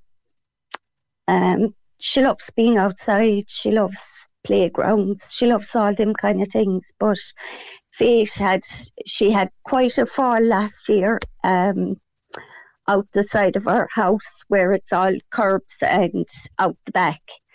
And as her mother, I just panicked. I just said to Dave is her dad, I just said, we just need to get this back wheelchair friendly and safe for Faith. And we just actually sat down and said, how are we going to cover the costs of this? So we were actually going to sell our family car to cover the cost of it. Okay. And you rang, so did you ring Cliona's or did they ring you? I did. I just wanted some advice. Did Terry know of someone that could help us in something that we could do for her to make it accessible? But I thought nothing of it. Terry just said to leave it with her. And that was basically how it started. Terry came back to me after a couple of weeks and she said, you don't have to sell the car, she said, because there's someone that is willing to come on board and do the garden for Faith. So you could imagine I was just shocked. There was a few tears shed, I'm sure. And I just couldn't believe it. And there's a fantastic team on board. There is Cliona's Foundation, there is Tom O'Connor, Kona Constructions, there is Michael Healy, architect, and there's a load of people. There's about 7 or 8 involved, and they called to the house, and it was an emotional day, but I just can't wait for the finished product. So literally one phone call to Cliona's Foundation to see was there anyone who might help. Yes. And the whole thing is done. Will be done. Yeah. As I say, it's fantastic, and you have to go into Cliona's Foundation Facebook page to see everything that they do for families. Yeah, it's a charity that I had never heard of until we talked a few weeks ago about the documentary, but they seem to be doing this extraordinary work. I just can't have one phone call. And she said, leave it with me. And now Faith will have her garden. Yeah, Faith will have a beautiful garden. She's going to be able to go out. She's going to be safe.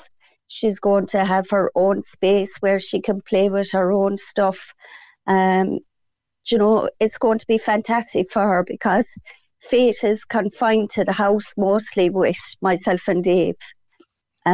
We kind of look after Faith ourselves, but it's like lifting her out of the wheelchair up to the back, then take her from the back into the wheelchair, into the house. You know, she had nothing to kind of get her motivated. Mm-hmm. But when she sees the garden and the finished project, I just can't wait to see her little face. I'll bet you can't wait for that moment when you open the back door and there it is. Yeah. Wow. I just can't wait to see her reaction. Lisa, I know you were very nervous about this. Thank you so much. You've done a super job talking to me today. Really have. Thanks. I know you were. They were telling me she's very nervous. You did great. Yes, yeah. I'm just a nervous person as it is. I suppose it's just the way I am since Faith was born. Do you know what it is, Lisa? When you have a child like Faith with the needs that she has, you find something within yourself to allow you to do stuff like this. Yes, definitely. Faith she has the strength of, like, she has the strength of lions, and she's the one that keeps me going. Okay, all right. Well, listen, the best to you, and the best to, is it Dave, is her dad's name, you said? David, yeah. David, and to Faith. And you know what I'd love? I'd love to see a photograph of the garden when it goes in. Fantastic, yeah. Maybe could you send me a before and after picture? Would that be okay? I can. Yeah, no problem. I'd love to see that because the more I hear about the work at Cleanliness Foundation, the more incredible they seem to be. Lisa, thank you. And the best to the family. All right. Okay, thank you so much. Thank you. That's Lisa Brown, and we're going to see this before and after. I'll get those photographs sent in. This incredible foundation of people, set up by parents, Brendan and Terry, after they lost their daughter, and they believe that no family should have to endure financial difficulty caring for a sick child. And she rang them up. Lisa rang and said, listen, we might have to sell the car. Is there anyone that might help us out here, design this garden? And they got a call back to say, forget it, keep the car. You won't be selling the car. It's all sorted. And Konak Construction and Healy and Partners Architects and others. This Cleanliness Foundation is the most wonderful thing I've heard about in a long time. Can we just talk? The Opinion Line on Cork's 96 FM. With the Cork City Marathon. Take on your next challenge this June by running solo or with a team. Register at corkcitymarathon.ie. The lines are live. And we're ready to talk. Can we just talk? Call 0818 96 96 96. Text or WhatsApp 083 396 96 96. Email opinion@96fm.ie. The Opinion Line with PJ Coogan. On Cork's 96 FM. Yeah, you've been hearing about it in the radio news there during the morning, and there's good coverage in the newspapers today.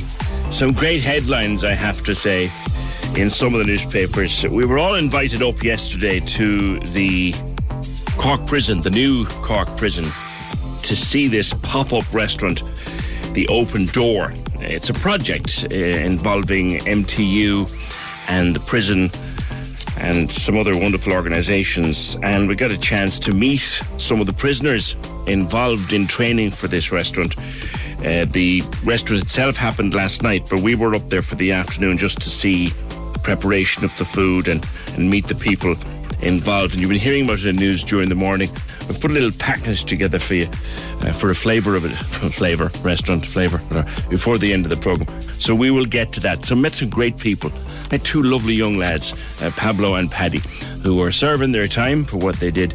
But they're learning, and they've been learning on this course, culinary skills, kitchen skills, and they're both now hoping to get out and work professionally in the industry. And it's all about a second chance, and that everybody is entitled to a second chance, and sometimes they're entitled to just a first chance, as we'll hear.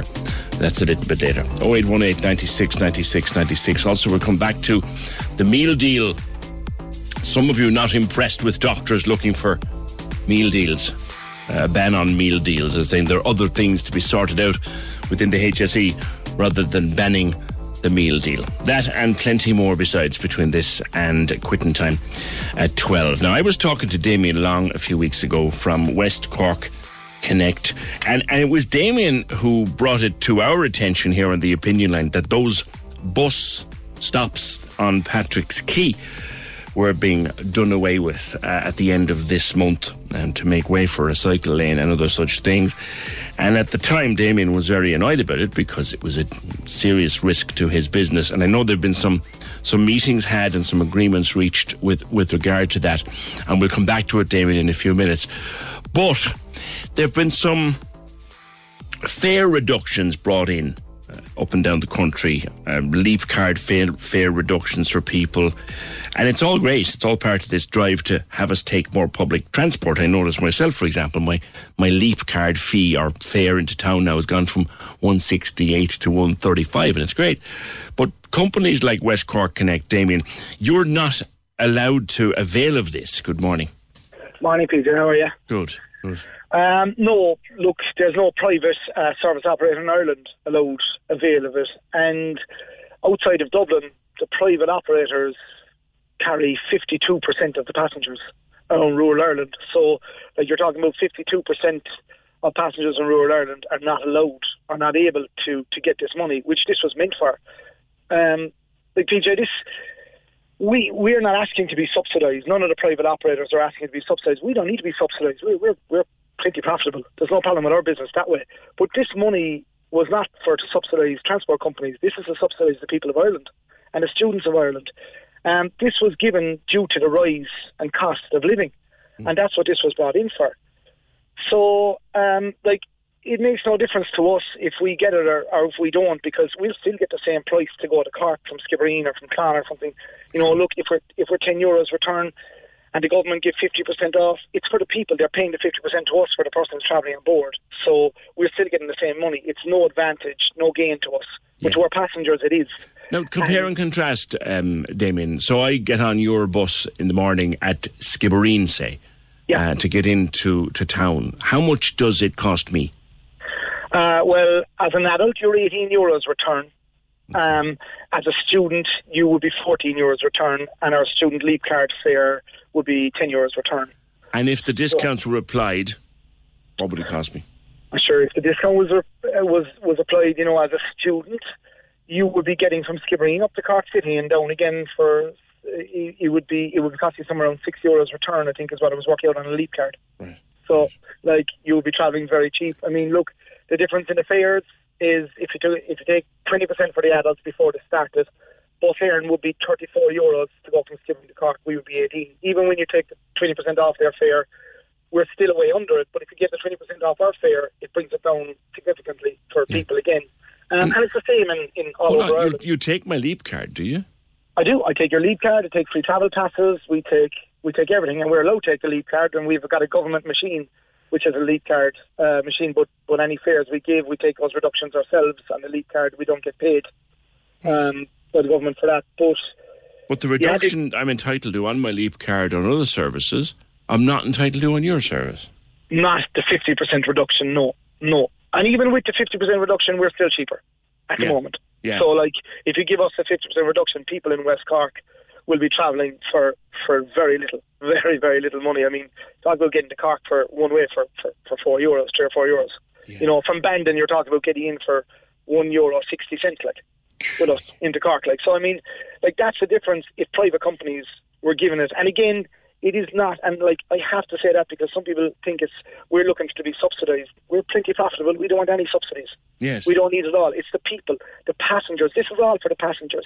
It's not for us. So like, and I don't see why the government left 52% of rural Ireland out. They didn't think of it at all. I genuinely don't even think the Minister for Transport, Eamon Ryan, even knew we existed anyway in the first place when he mentioned this, when he gave it out.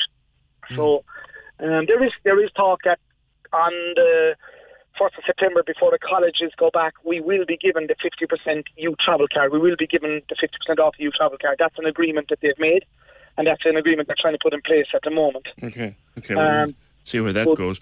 Well, we'll see where it goes, yeah. Come back to the bus stops on Patrick's Quay, because I think even though it had been going around in the ether, it was an eye-opener for many of our listeners that all the bus stops were being done away with down on Patrick's Quay from the end of this month, which is only in a week and a bit from now. And you were concerned, for example, coming up from Skibbereen at whatever time, 6 o'clock in the morning, and you can get to Patrick's Quay just in time to tic-tac, grand and handy, with the Dublin Airport bus. But these changes would make that more difficult. I know you were going to talk to some officials about that. What's happening now? Yeah, well, look, just to go back to it, the removal of buses from Patrick's Quay was the craziest decision you're ever going to see happen inside in Cork City. It happened. It shouldn't have happened. It was a mistake. And they'll pay for their mistake in the long run, unfortunately. But the problem being here was this went through was a Part 8. It was signed off by city councillors. And from what I can understand, city councillors didn't have the full rundown of what they were actually signing off on in the first place. It should never have been removed. But look, we were being moved to Anderson's Quay. It was going to be impossible to run our business from there. Thankfully, there was a meeting last Monday with ourselves, City Mayor, the Lord Mayor, there was city councillors, TDs, everything turned up for it, because everybody was worried about this. And look, a bit of common sense prevailed in the end. We didn't get to where we wanted to go, but we've been moved further down Patrick's Quay, just onto Penrose Quay there, just down the quay further, where we're being given a new bus stop. So the other side of the bridge, in other words? Same side as Patrick's Quay, but same side as Patrick's Quay, just lower down. Just the other side of the traffic lights on Patrick's Quay, but we'll still be on the same side as the quay. It's better than Anderson's Quay. It was never going to work on Anderson's Quay. We're very close now to the Air Coach and the Go bus is going to Dublin, a bit further away from the City Links, which they've spread out too far. But look, I think that it's a great start to see us on the quay there on Penrose Quay, and I think over the next couple of days, I think they'll pull themselves together now, and I think they'll put all the buses on Penrose Quay. I think there's a bit of a drive for it at the moment. The other operators are looking to go there as well. It wasn't an option before last Monday.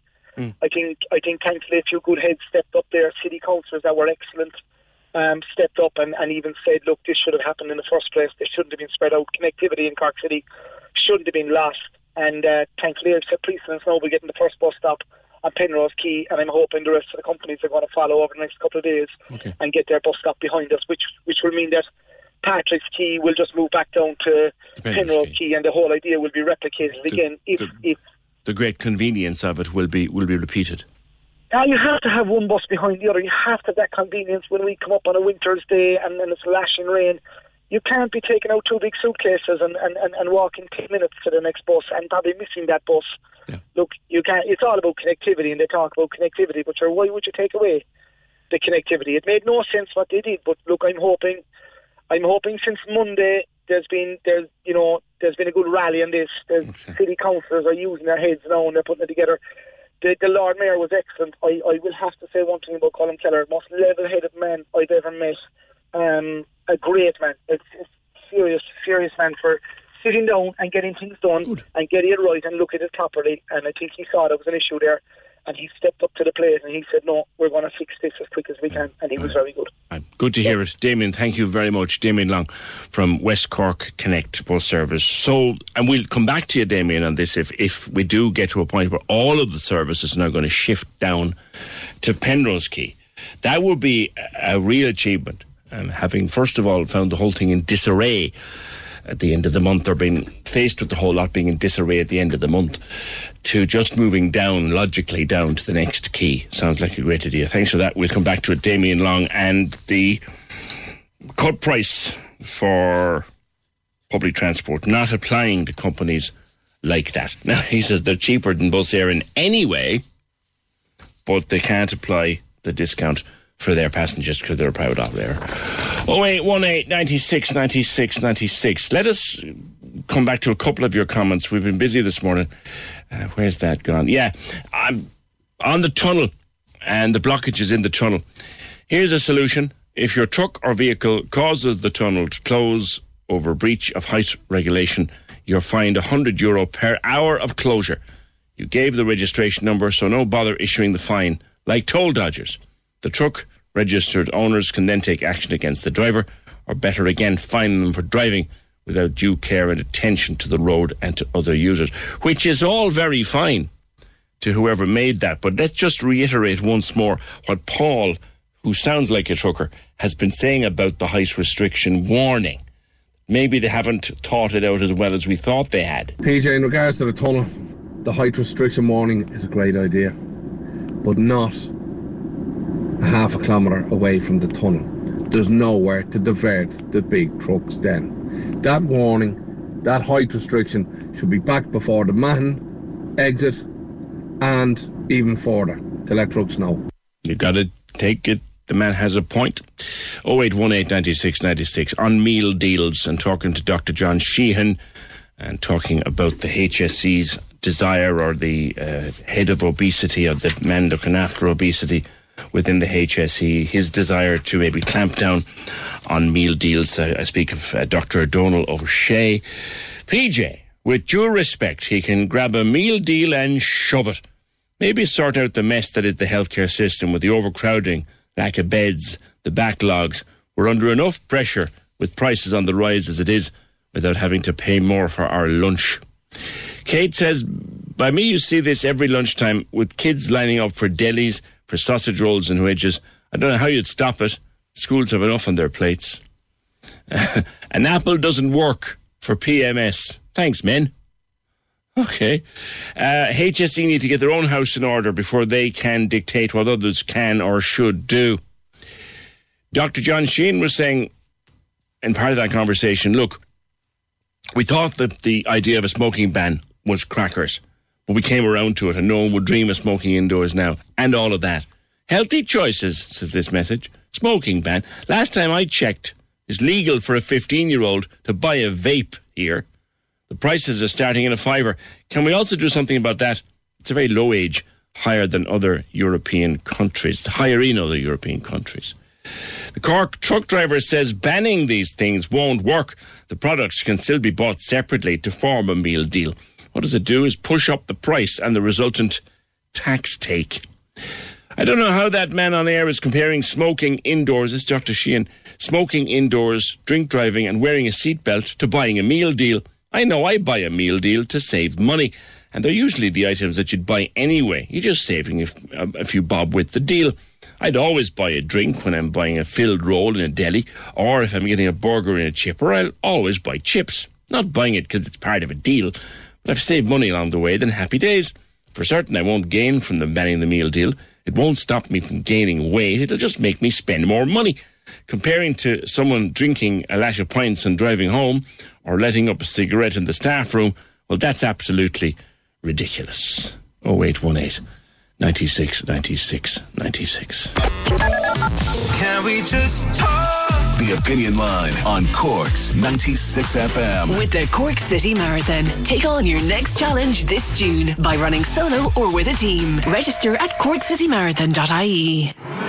The Premier League Live, powered by TalkSport. Join me, Trevor Welch, exclusively online at 96fm.ie. Sunday, May 22nd is our special end-of-season show. Coverage, commentary and interviews. Get all the dramatic twists and turns on the final day of the Premier League. The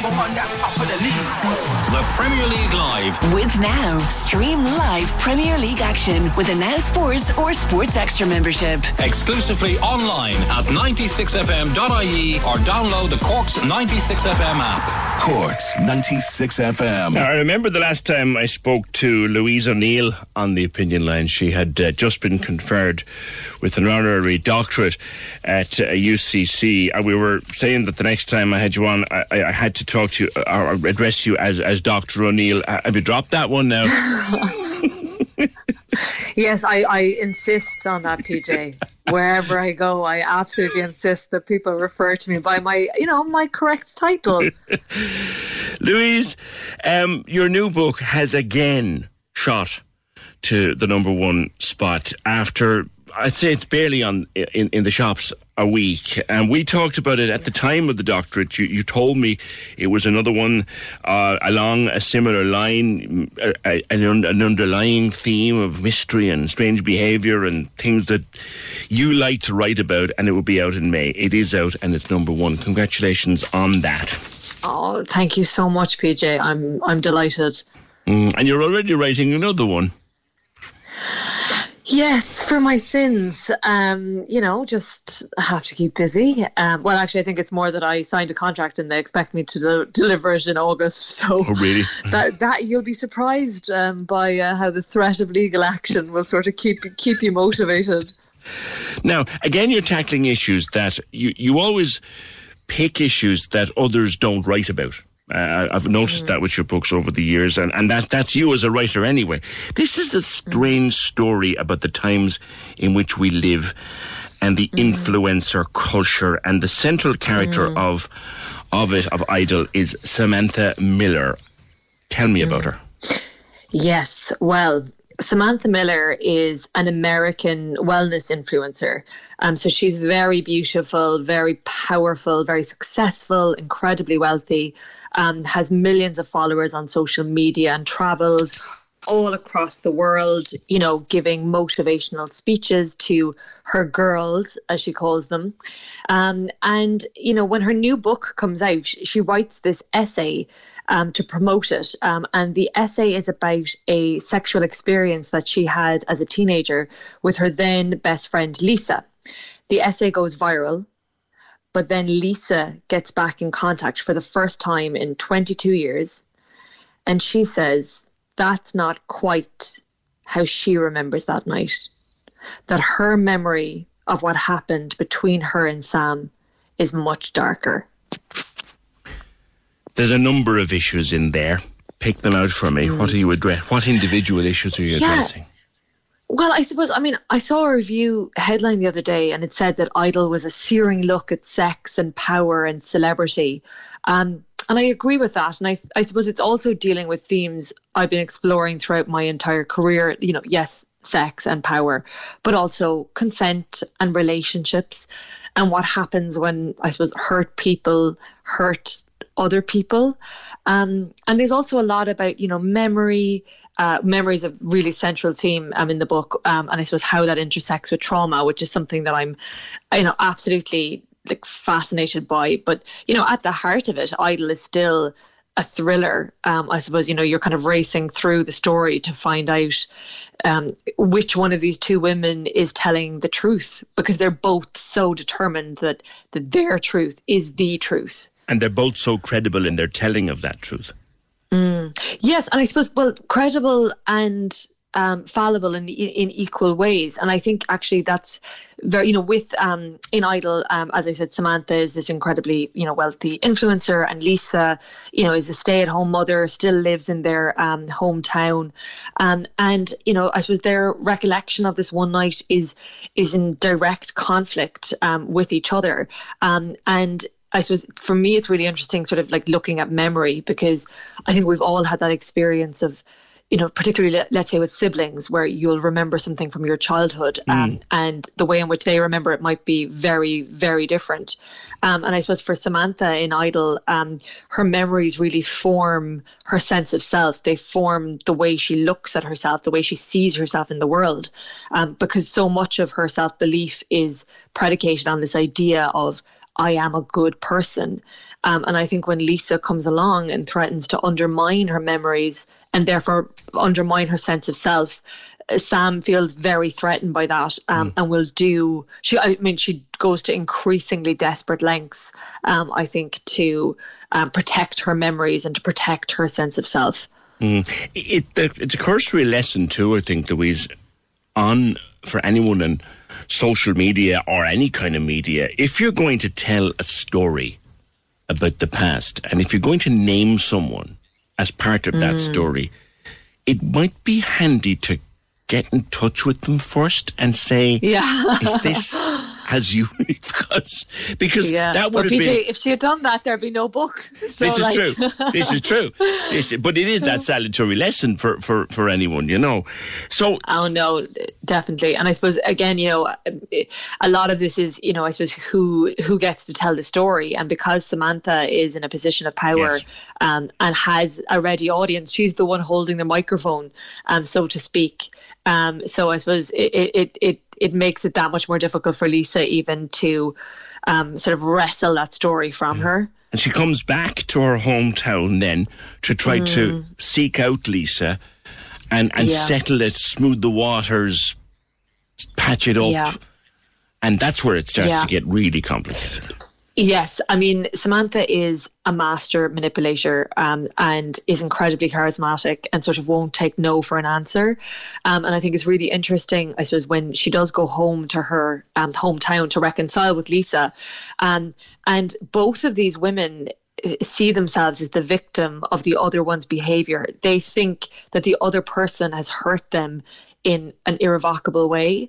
And I suppose what's really compelling is that they're still so drawn towards each other, that like in a way Sam and Lisa are the loves of each other's lives, and I think it's very true. I mean, I suppose we can still love the people who have hurt us the most, and I think sometimes people maybe don't understand that when they're talking about, you know, survivors of sexual violence or sexual trauma, and that it's not, particularly if you know the person, you know, it's not as easy just to say, well, screw you, you know what I mean? It's just, it's very complicated, I suppose, and their relationship is very complicated. But I suppose writing that friendship in Idol, particularly the flashbacks to kind of the late 90s, early 2000s with that very intense teenage friendship, like it was a lot of fun to write, you know, on a personal level, and I hope that comes across to the reader. Well, one thing that you do in all your books is you take a very serious element of subject matter, and you always manage to keep us turning the pages, knowing there's something coming. There's something coming. We have no idea what it is, but there's something coming, and you slam it with us at the very end. Yeah, the ending of this one. You always catch us out. Yeah, I did get a lot of messages from people who were reading Idol, sort of there. When Sam goes home, you know, she and Lisa start planning Lisa's 40th birthday party, and from sort of the birthday party on, I was getting a lot of messages like, "Oh my god, I can't believe this," and it's always lovely to, I suppose, feel like you have the ability to surprise the reader in that way. But I think, PJ, like, to be honest, I mean, I am a storyteller, so you know, you can, of course, I suppose, touch on serious topics and topics that need need to be talked about, whether, you know, that is consent or whether it's, you know, false rape allegations or, you know, whatever, and trauma and memory. But I think as a writer, as a storyteller, for me, the most important thing is still the plot, is still keeping the pace really tight, is making sure that, you know, the reader is sort of racing to find out what happened, because, you know, no one wants to read a sort of boring diatribe on social issues. I think that the story has to, you know, it has to be compelling. That's the most important thing. Do you prefer being Louise through fiction or non-fiction, through fiction or columns? Which do you prefer being Louise through? Oh, that's a very good question. I think I prefer fiction. I think I can be more honest in the fiction in a way, because I suppose it's not me, you know, like there's sometimes it feels like I'm sort of living out like an alter ego's ideas, or, you know, or fantasies or whatever, through some of these other characters, and I also think, you know, my column is quite short. I mean, I have maybe 800 words to kind of play around with, whereas I do love, I suppose, the scope of a novel to expand on these ideas. And, you know, with Idol, I wrote most of it during lockdown, and I think because I was so engrossed in it, and because I felt really creatively inspired when I was writing Idol, and I think that just I don't know, I suppose maybe I was one of the few people during lockdown who was waking up feeling very excited to get to her desk, because I just wanted to write this story and write about Sam and Lisa and their relationship and all of these very complicated, nuanced subject, issues. And I think, I suppose, so I would say probably fiction. That's a great question, though. I don't think anyone's asked me that before. Someone else asked you, do you think it would be nice to be an influencer, having written about one? No, I don't know. Honestly, I think it looks like a really hard job. I even was really thinking about that when I was writing Idol with Sam. She has found a way to monetize the most traumatic things that have ever happened to her, like her childhood and her assault, and she sort of mines her own life for content. And I think that when you do that, and when you're letting people in the way that Sam does, and the way I think other influencers have to in order to make a living, I think it's very hard then to sort of put up boundaries and say, no, that's enough. And in Idol, when the allegations of abuse are leaked, Sam's girls turn on her very quickly. And I think that, the way in which she copes with that and her life unraveling at a very rapid pace is quite unnerving, I think. But hopefully entertaining for the reader. the way a very real look, I think, at the way an influencer's entire kingdom, for want of a better word, can crash around their ears in a day. Yeah, no, absolutely.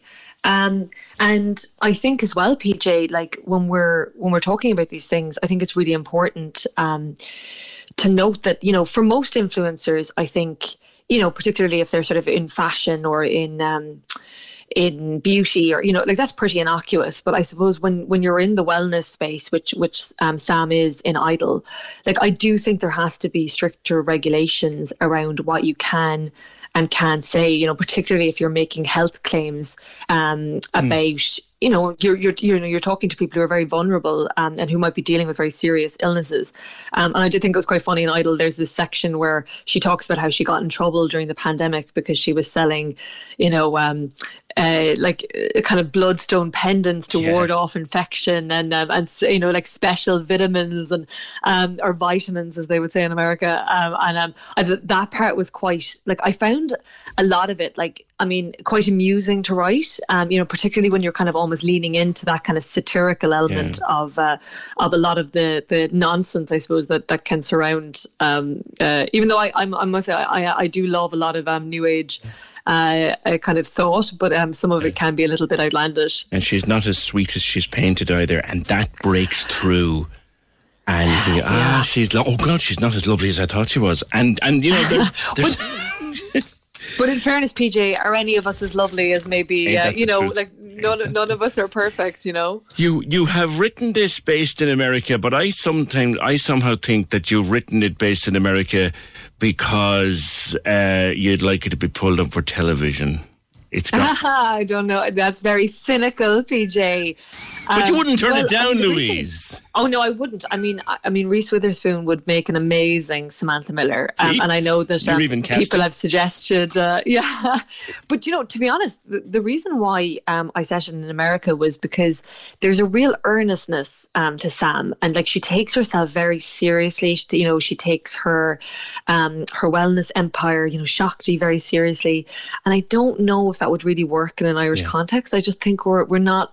I don't know. There's something about the American dream, I think, that ties very well in with that. That I just didn't think would work. We'd buy it as an American show, but maybe not based in Ireland. Louise, listen, always great to talk to you. Good luck with it. You continue to deliver super fiction, and it's always great to chat with you. Thank you so much, PJ. And you'll be at the West Cork Literary Festival in the summertime as well. That's on July 10th. Louise O'Neill, her new book called Idol, already gone to number 1. 0818 96 96 96. Can we just talk? The Opinion Line on Cork's 96 FM. With the Cork City Marathon. Take on your next challenge this June by running solo or with a team. Register at corkcitymarathon.ie. Cork's 96 FM. So I have a menu in my hand, a beautifully produced, professionally produced menu for a restaurant called The Open Door. It could be any restaurant anywhere in the city, but it was in Cork Prison. And it was a once-off restaurant, a pop-up, last evening, a restaurant called The Open Door. A very special restaurant because it was staffed and the food cooked and prepared by 6 prisoners who had been trained in culinary skills over the last number of months. And I went up there yesterday just to meet them and to talk about why it happened and how it happened and what their hopes are when they've taken part in this programme. The first voice you'll hear on this is the voice of the man running the course, the tutor and lecturer and all-round character, JJ Healy. There's 4 starters tonight, so a little platter of 4 starters each person will get. Then there's, the main course, which is the line of pork, but we're also doing a glazed belly of pork, and we have a nice tomato and tarragon sauce, and fondant potato and roast vegetables, and we've 2 types of desserts there. So actually, Paolo, can you bring in the 2 desserts, one of each, the finished one that you done? There's a board that was made here across the way in the woodwork classes, so they made a board for the... Anyone got one of those boards there? Paddy, will you get me a board? Noel Murray, Head of the Department of Tourism and Hospitality at Munster Technological University. Noel, tell me about the event we're here for today. This is the culmination of a number of weeks' work for these prisoners. Yeah, absolutely. So we have a pop-up restaurant tonight, aptly named The Open Door here in Cork Prison. So tonight we have 6 prisoners who have undertaken this programme of study over the last 9 or 10 weeks. And tonight, after learning all of their culinary skills over their weeks, tonight's the culmination of that. So we have a pop-up restaurant where we're bringing in employers from the broader tourism and hospitality industry, so people from restaurants, hotels, and indeed culinary retail outlets as well. So I suppose what's fantastic about this initiative is not only are we developing a skill set in prisoners, we are giving them the opportunity to look for employment opportunities when they leave, when they look to reintegrate back into society. So I think this is a fantastic way of doing that. By having a pop-up restaurant, it means then we can get potential employers to come in and see those skill sets in action, actually see where these inmates are coming from, these prisoners, where they're based, but what they've learned, and are willing then to give them an opportunity when they leave. And bringing the employer in to see them at work, is that a new venture? Yeah, so I suppose one of the things we would have done at MTU in the past is we had a taster lecture series where we've academic staff from science, art, engineering, sport coming in and giving taster programs to prisoners, and we delivered one in culinary. So this particular program grew from there because we saw actually we could put a practical program in place, but that the culmination would be a pop-up restaurant whereby we could have the employers in situ. We saw a similar model in the UK, in a prison in the UK, and we saw that this was a real opportunity because it's not just enough to develop these skill sets for prisoners, because when they leave, maybe they don't get the chance to gain employment, to actually practice and develop those skills. So this is what's, I think, really unique and exciting about this programme. Barry Owens, IASIO, a criminal justice organisation that looks at social inclusion for people with convictions.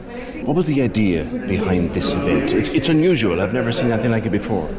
It comes after a culinary skills programme that is the first of its type, that it's a very intensive programme that teaches people real skills in demand by employers. So it is giving people in prison a very real kind of access route to jobs in the community. Employers are crying out for people. So this is marrying 2 things. We're skilling up people here in prison and we're connecting them with employers through those skills. So something different and something very, very, potentially very good. Tell me about the general work your organisation does. We help people get training, education or employment, and one's a step to the other. So from the criminal justice setting, we first ask, what next? What stands in your way? How can you get it? What do you want? These kinds of questions, very basic. And also, once they identify something realistic, we step out and help them get that thing. So that's the employment programs. We also run something called the resettlement service, and that helps people. It's very much from the prison. So it helps people, it stabilises their release. We look at their housing needs, their welfare needs, their, say, medical card needs. So we start with resettlement planning. How do you plan and how do you make it as stable as you can? And what do you need to do that? And then there's basic applications on top of that, often around housing, often around access to services in the community. There may be homelessness issues, and there may be other kind of needs that the people might have. Prison is an interruption of one's life. It's an interruption that one has earned, shall we say. But you've also got to look at it, well, when you come out of prison, you should have an opportunity to start again, and that's what you do. An opportunity to start again, absolutely. Second chances, and for some people first chances, because that is often the case. There are many people from very disadvantaged backgrounds that weren't given a first chance in the beginning, but even if they were given a first chance, this is a second chance, and everybody deserves that. It makes sense for the person, for the community. We may not be able to roll back that they were here. We can't change that a crime has been committed. We can affect and influence the chances of another one being committed.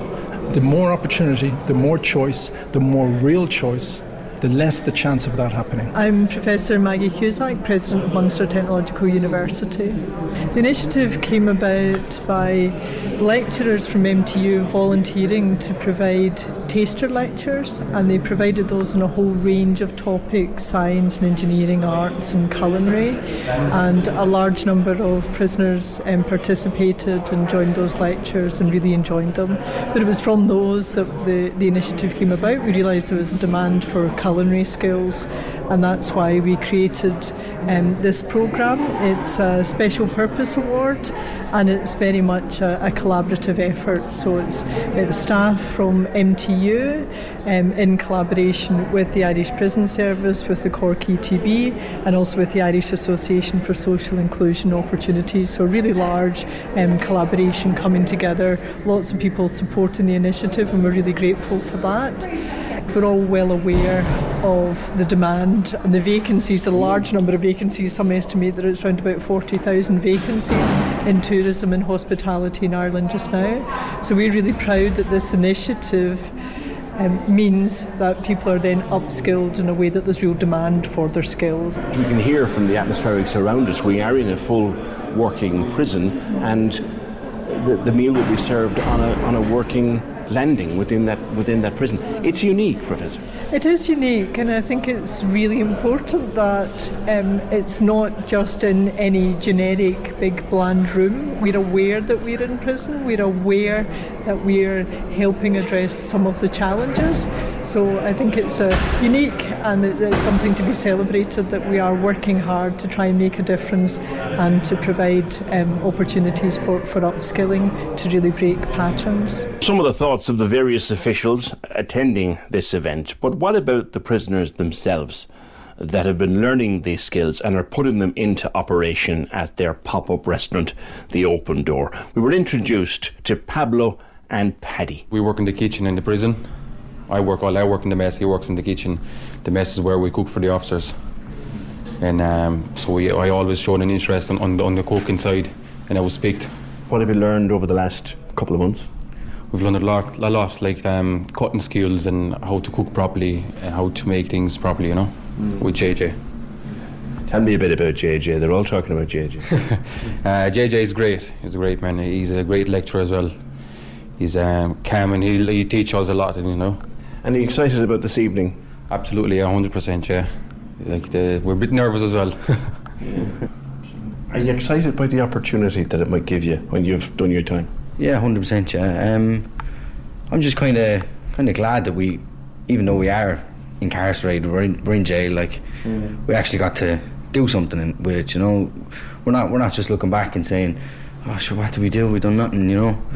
We're coming out of here with a qualification, and we're coming out here with experience, and a lot of people were after meeting throughout the however many weeks we were doing the course. So yeah, it's as much as going to jail isn't such a good experience, but what we done with it is a good experience, I'm looking at your eyes lighting up as we talk. You can see the opportunity. Oh, 100%, yeah, 100%. Just even talking to JJ, you can kind of learn a lot from him, and just he's a wonderful man. He's sound out, Yeah. So any thoughts on what you'd like to do afterwards? Well, I was working as a chef on the outside, so I'm going straight back into the hospitality sector. So I'm looking forward to that. Yeah, I'm looking forward to getting out and getting back into the kitchen. the opportunity to get on with your life. How important, and to do something afterwards, how important is that to you at the end of whatever length of time you spend here? To me, it's very important, because what our family went through and what we went through as well, Yeah. So I don't want myself personally, I don't want to put my family through what they've been through at the moment, So do you feel guilty about that? A small bit, because they're stressed and outside and worried about me. But since coming here, then I showed them that all the things I've taken from here: resettlement, psychology, counselling, drug counselling, and now the MTU course as well. So they're happy for being out at the moment, Paddy, you were not in there in agreement like that. A lot of people kind of think, it must be hard being in prison, but when you actually come to prison, you kind of realise that it's a lot harder on your family. It's not only you who has to do the sentence; it's everyone who loved you. You know what I mean? Everyone who cares for you, and that's just the way it is. You just have to kind of think about the others. Whereas when you're doing what you're doing to get yourself into jail, you're not thinking about anyone other than yourself, or you're not thinking at all. And do you get to make your peace with them? Then can you make your peace with them? Yeah, you can. Yeah. Well, I suppose with my mother, she's proud. My girlfriend, she's proud that I'm doing this, and that I can get something out of it. Because jail's no place for anyone to come. We kind of realised that the hard way. So.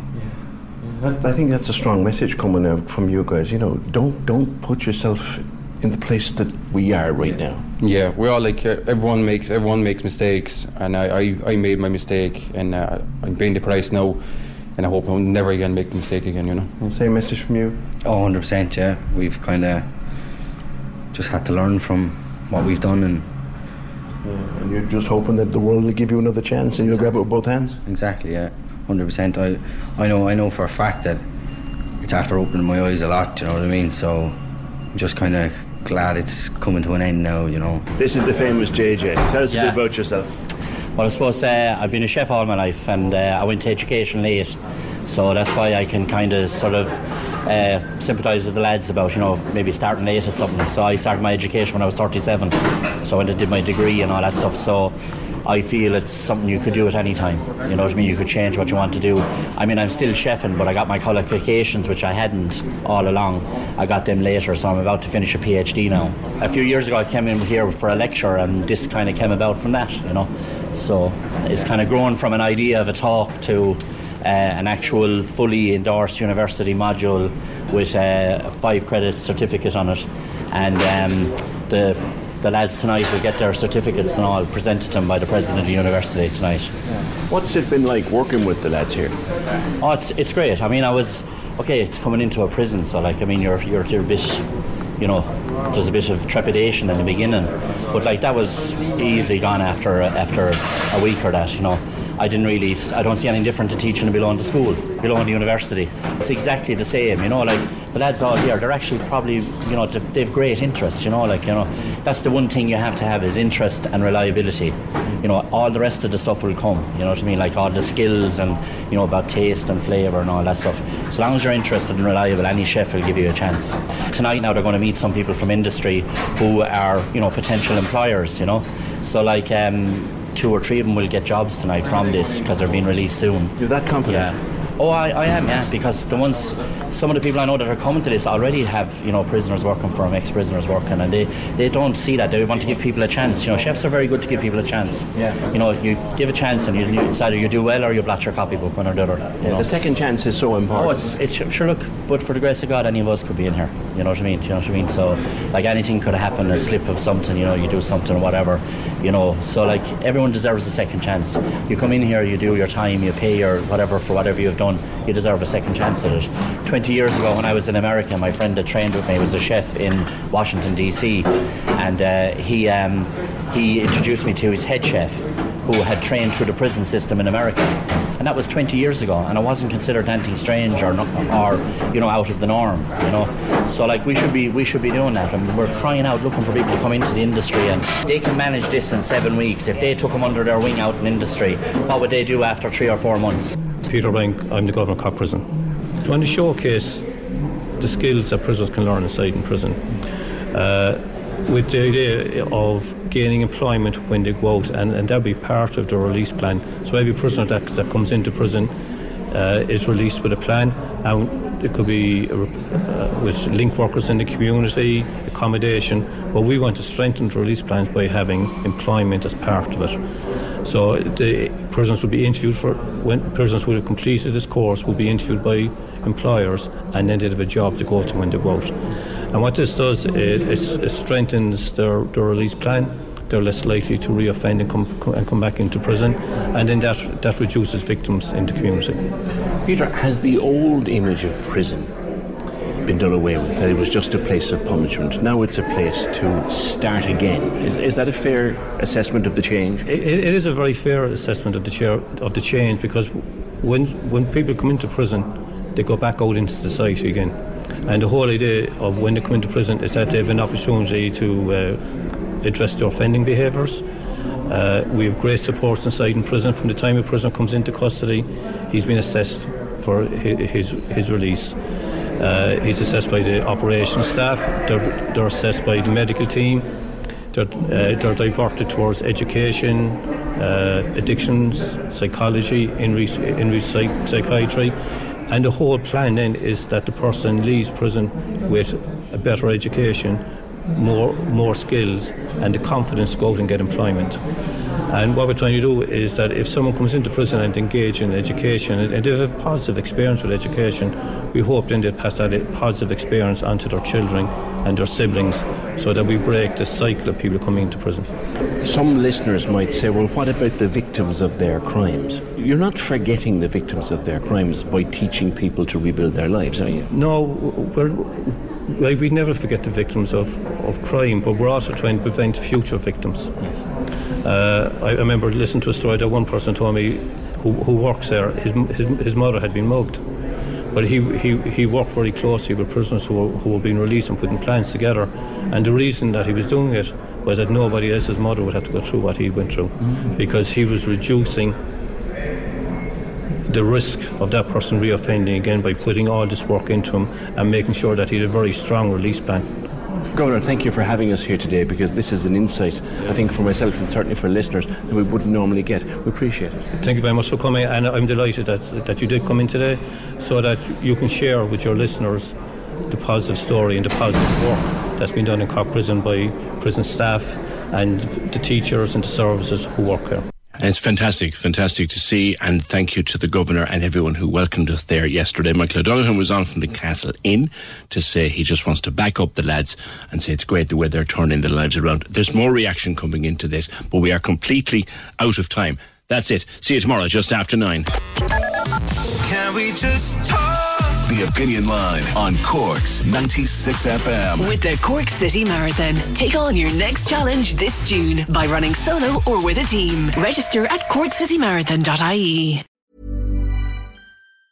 Hey, it's Danny Pellegrino from Everything Iconic. Ready to upgrade your style game without blowing your budget? Check out Quince. They've got all the good stuff, shirts and polos, activewear, and fine leather goods, all at 50 to 80% less than other high-end brands. And the best part? They're all about safe, ethical, and responsible manufacturing. Get that luxury vibe without the luxury price tag. Hit up quince.com/upgrade for free shipping and 365-day returns on your next order. That's quince.com/upgrade.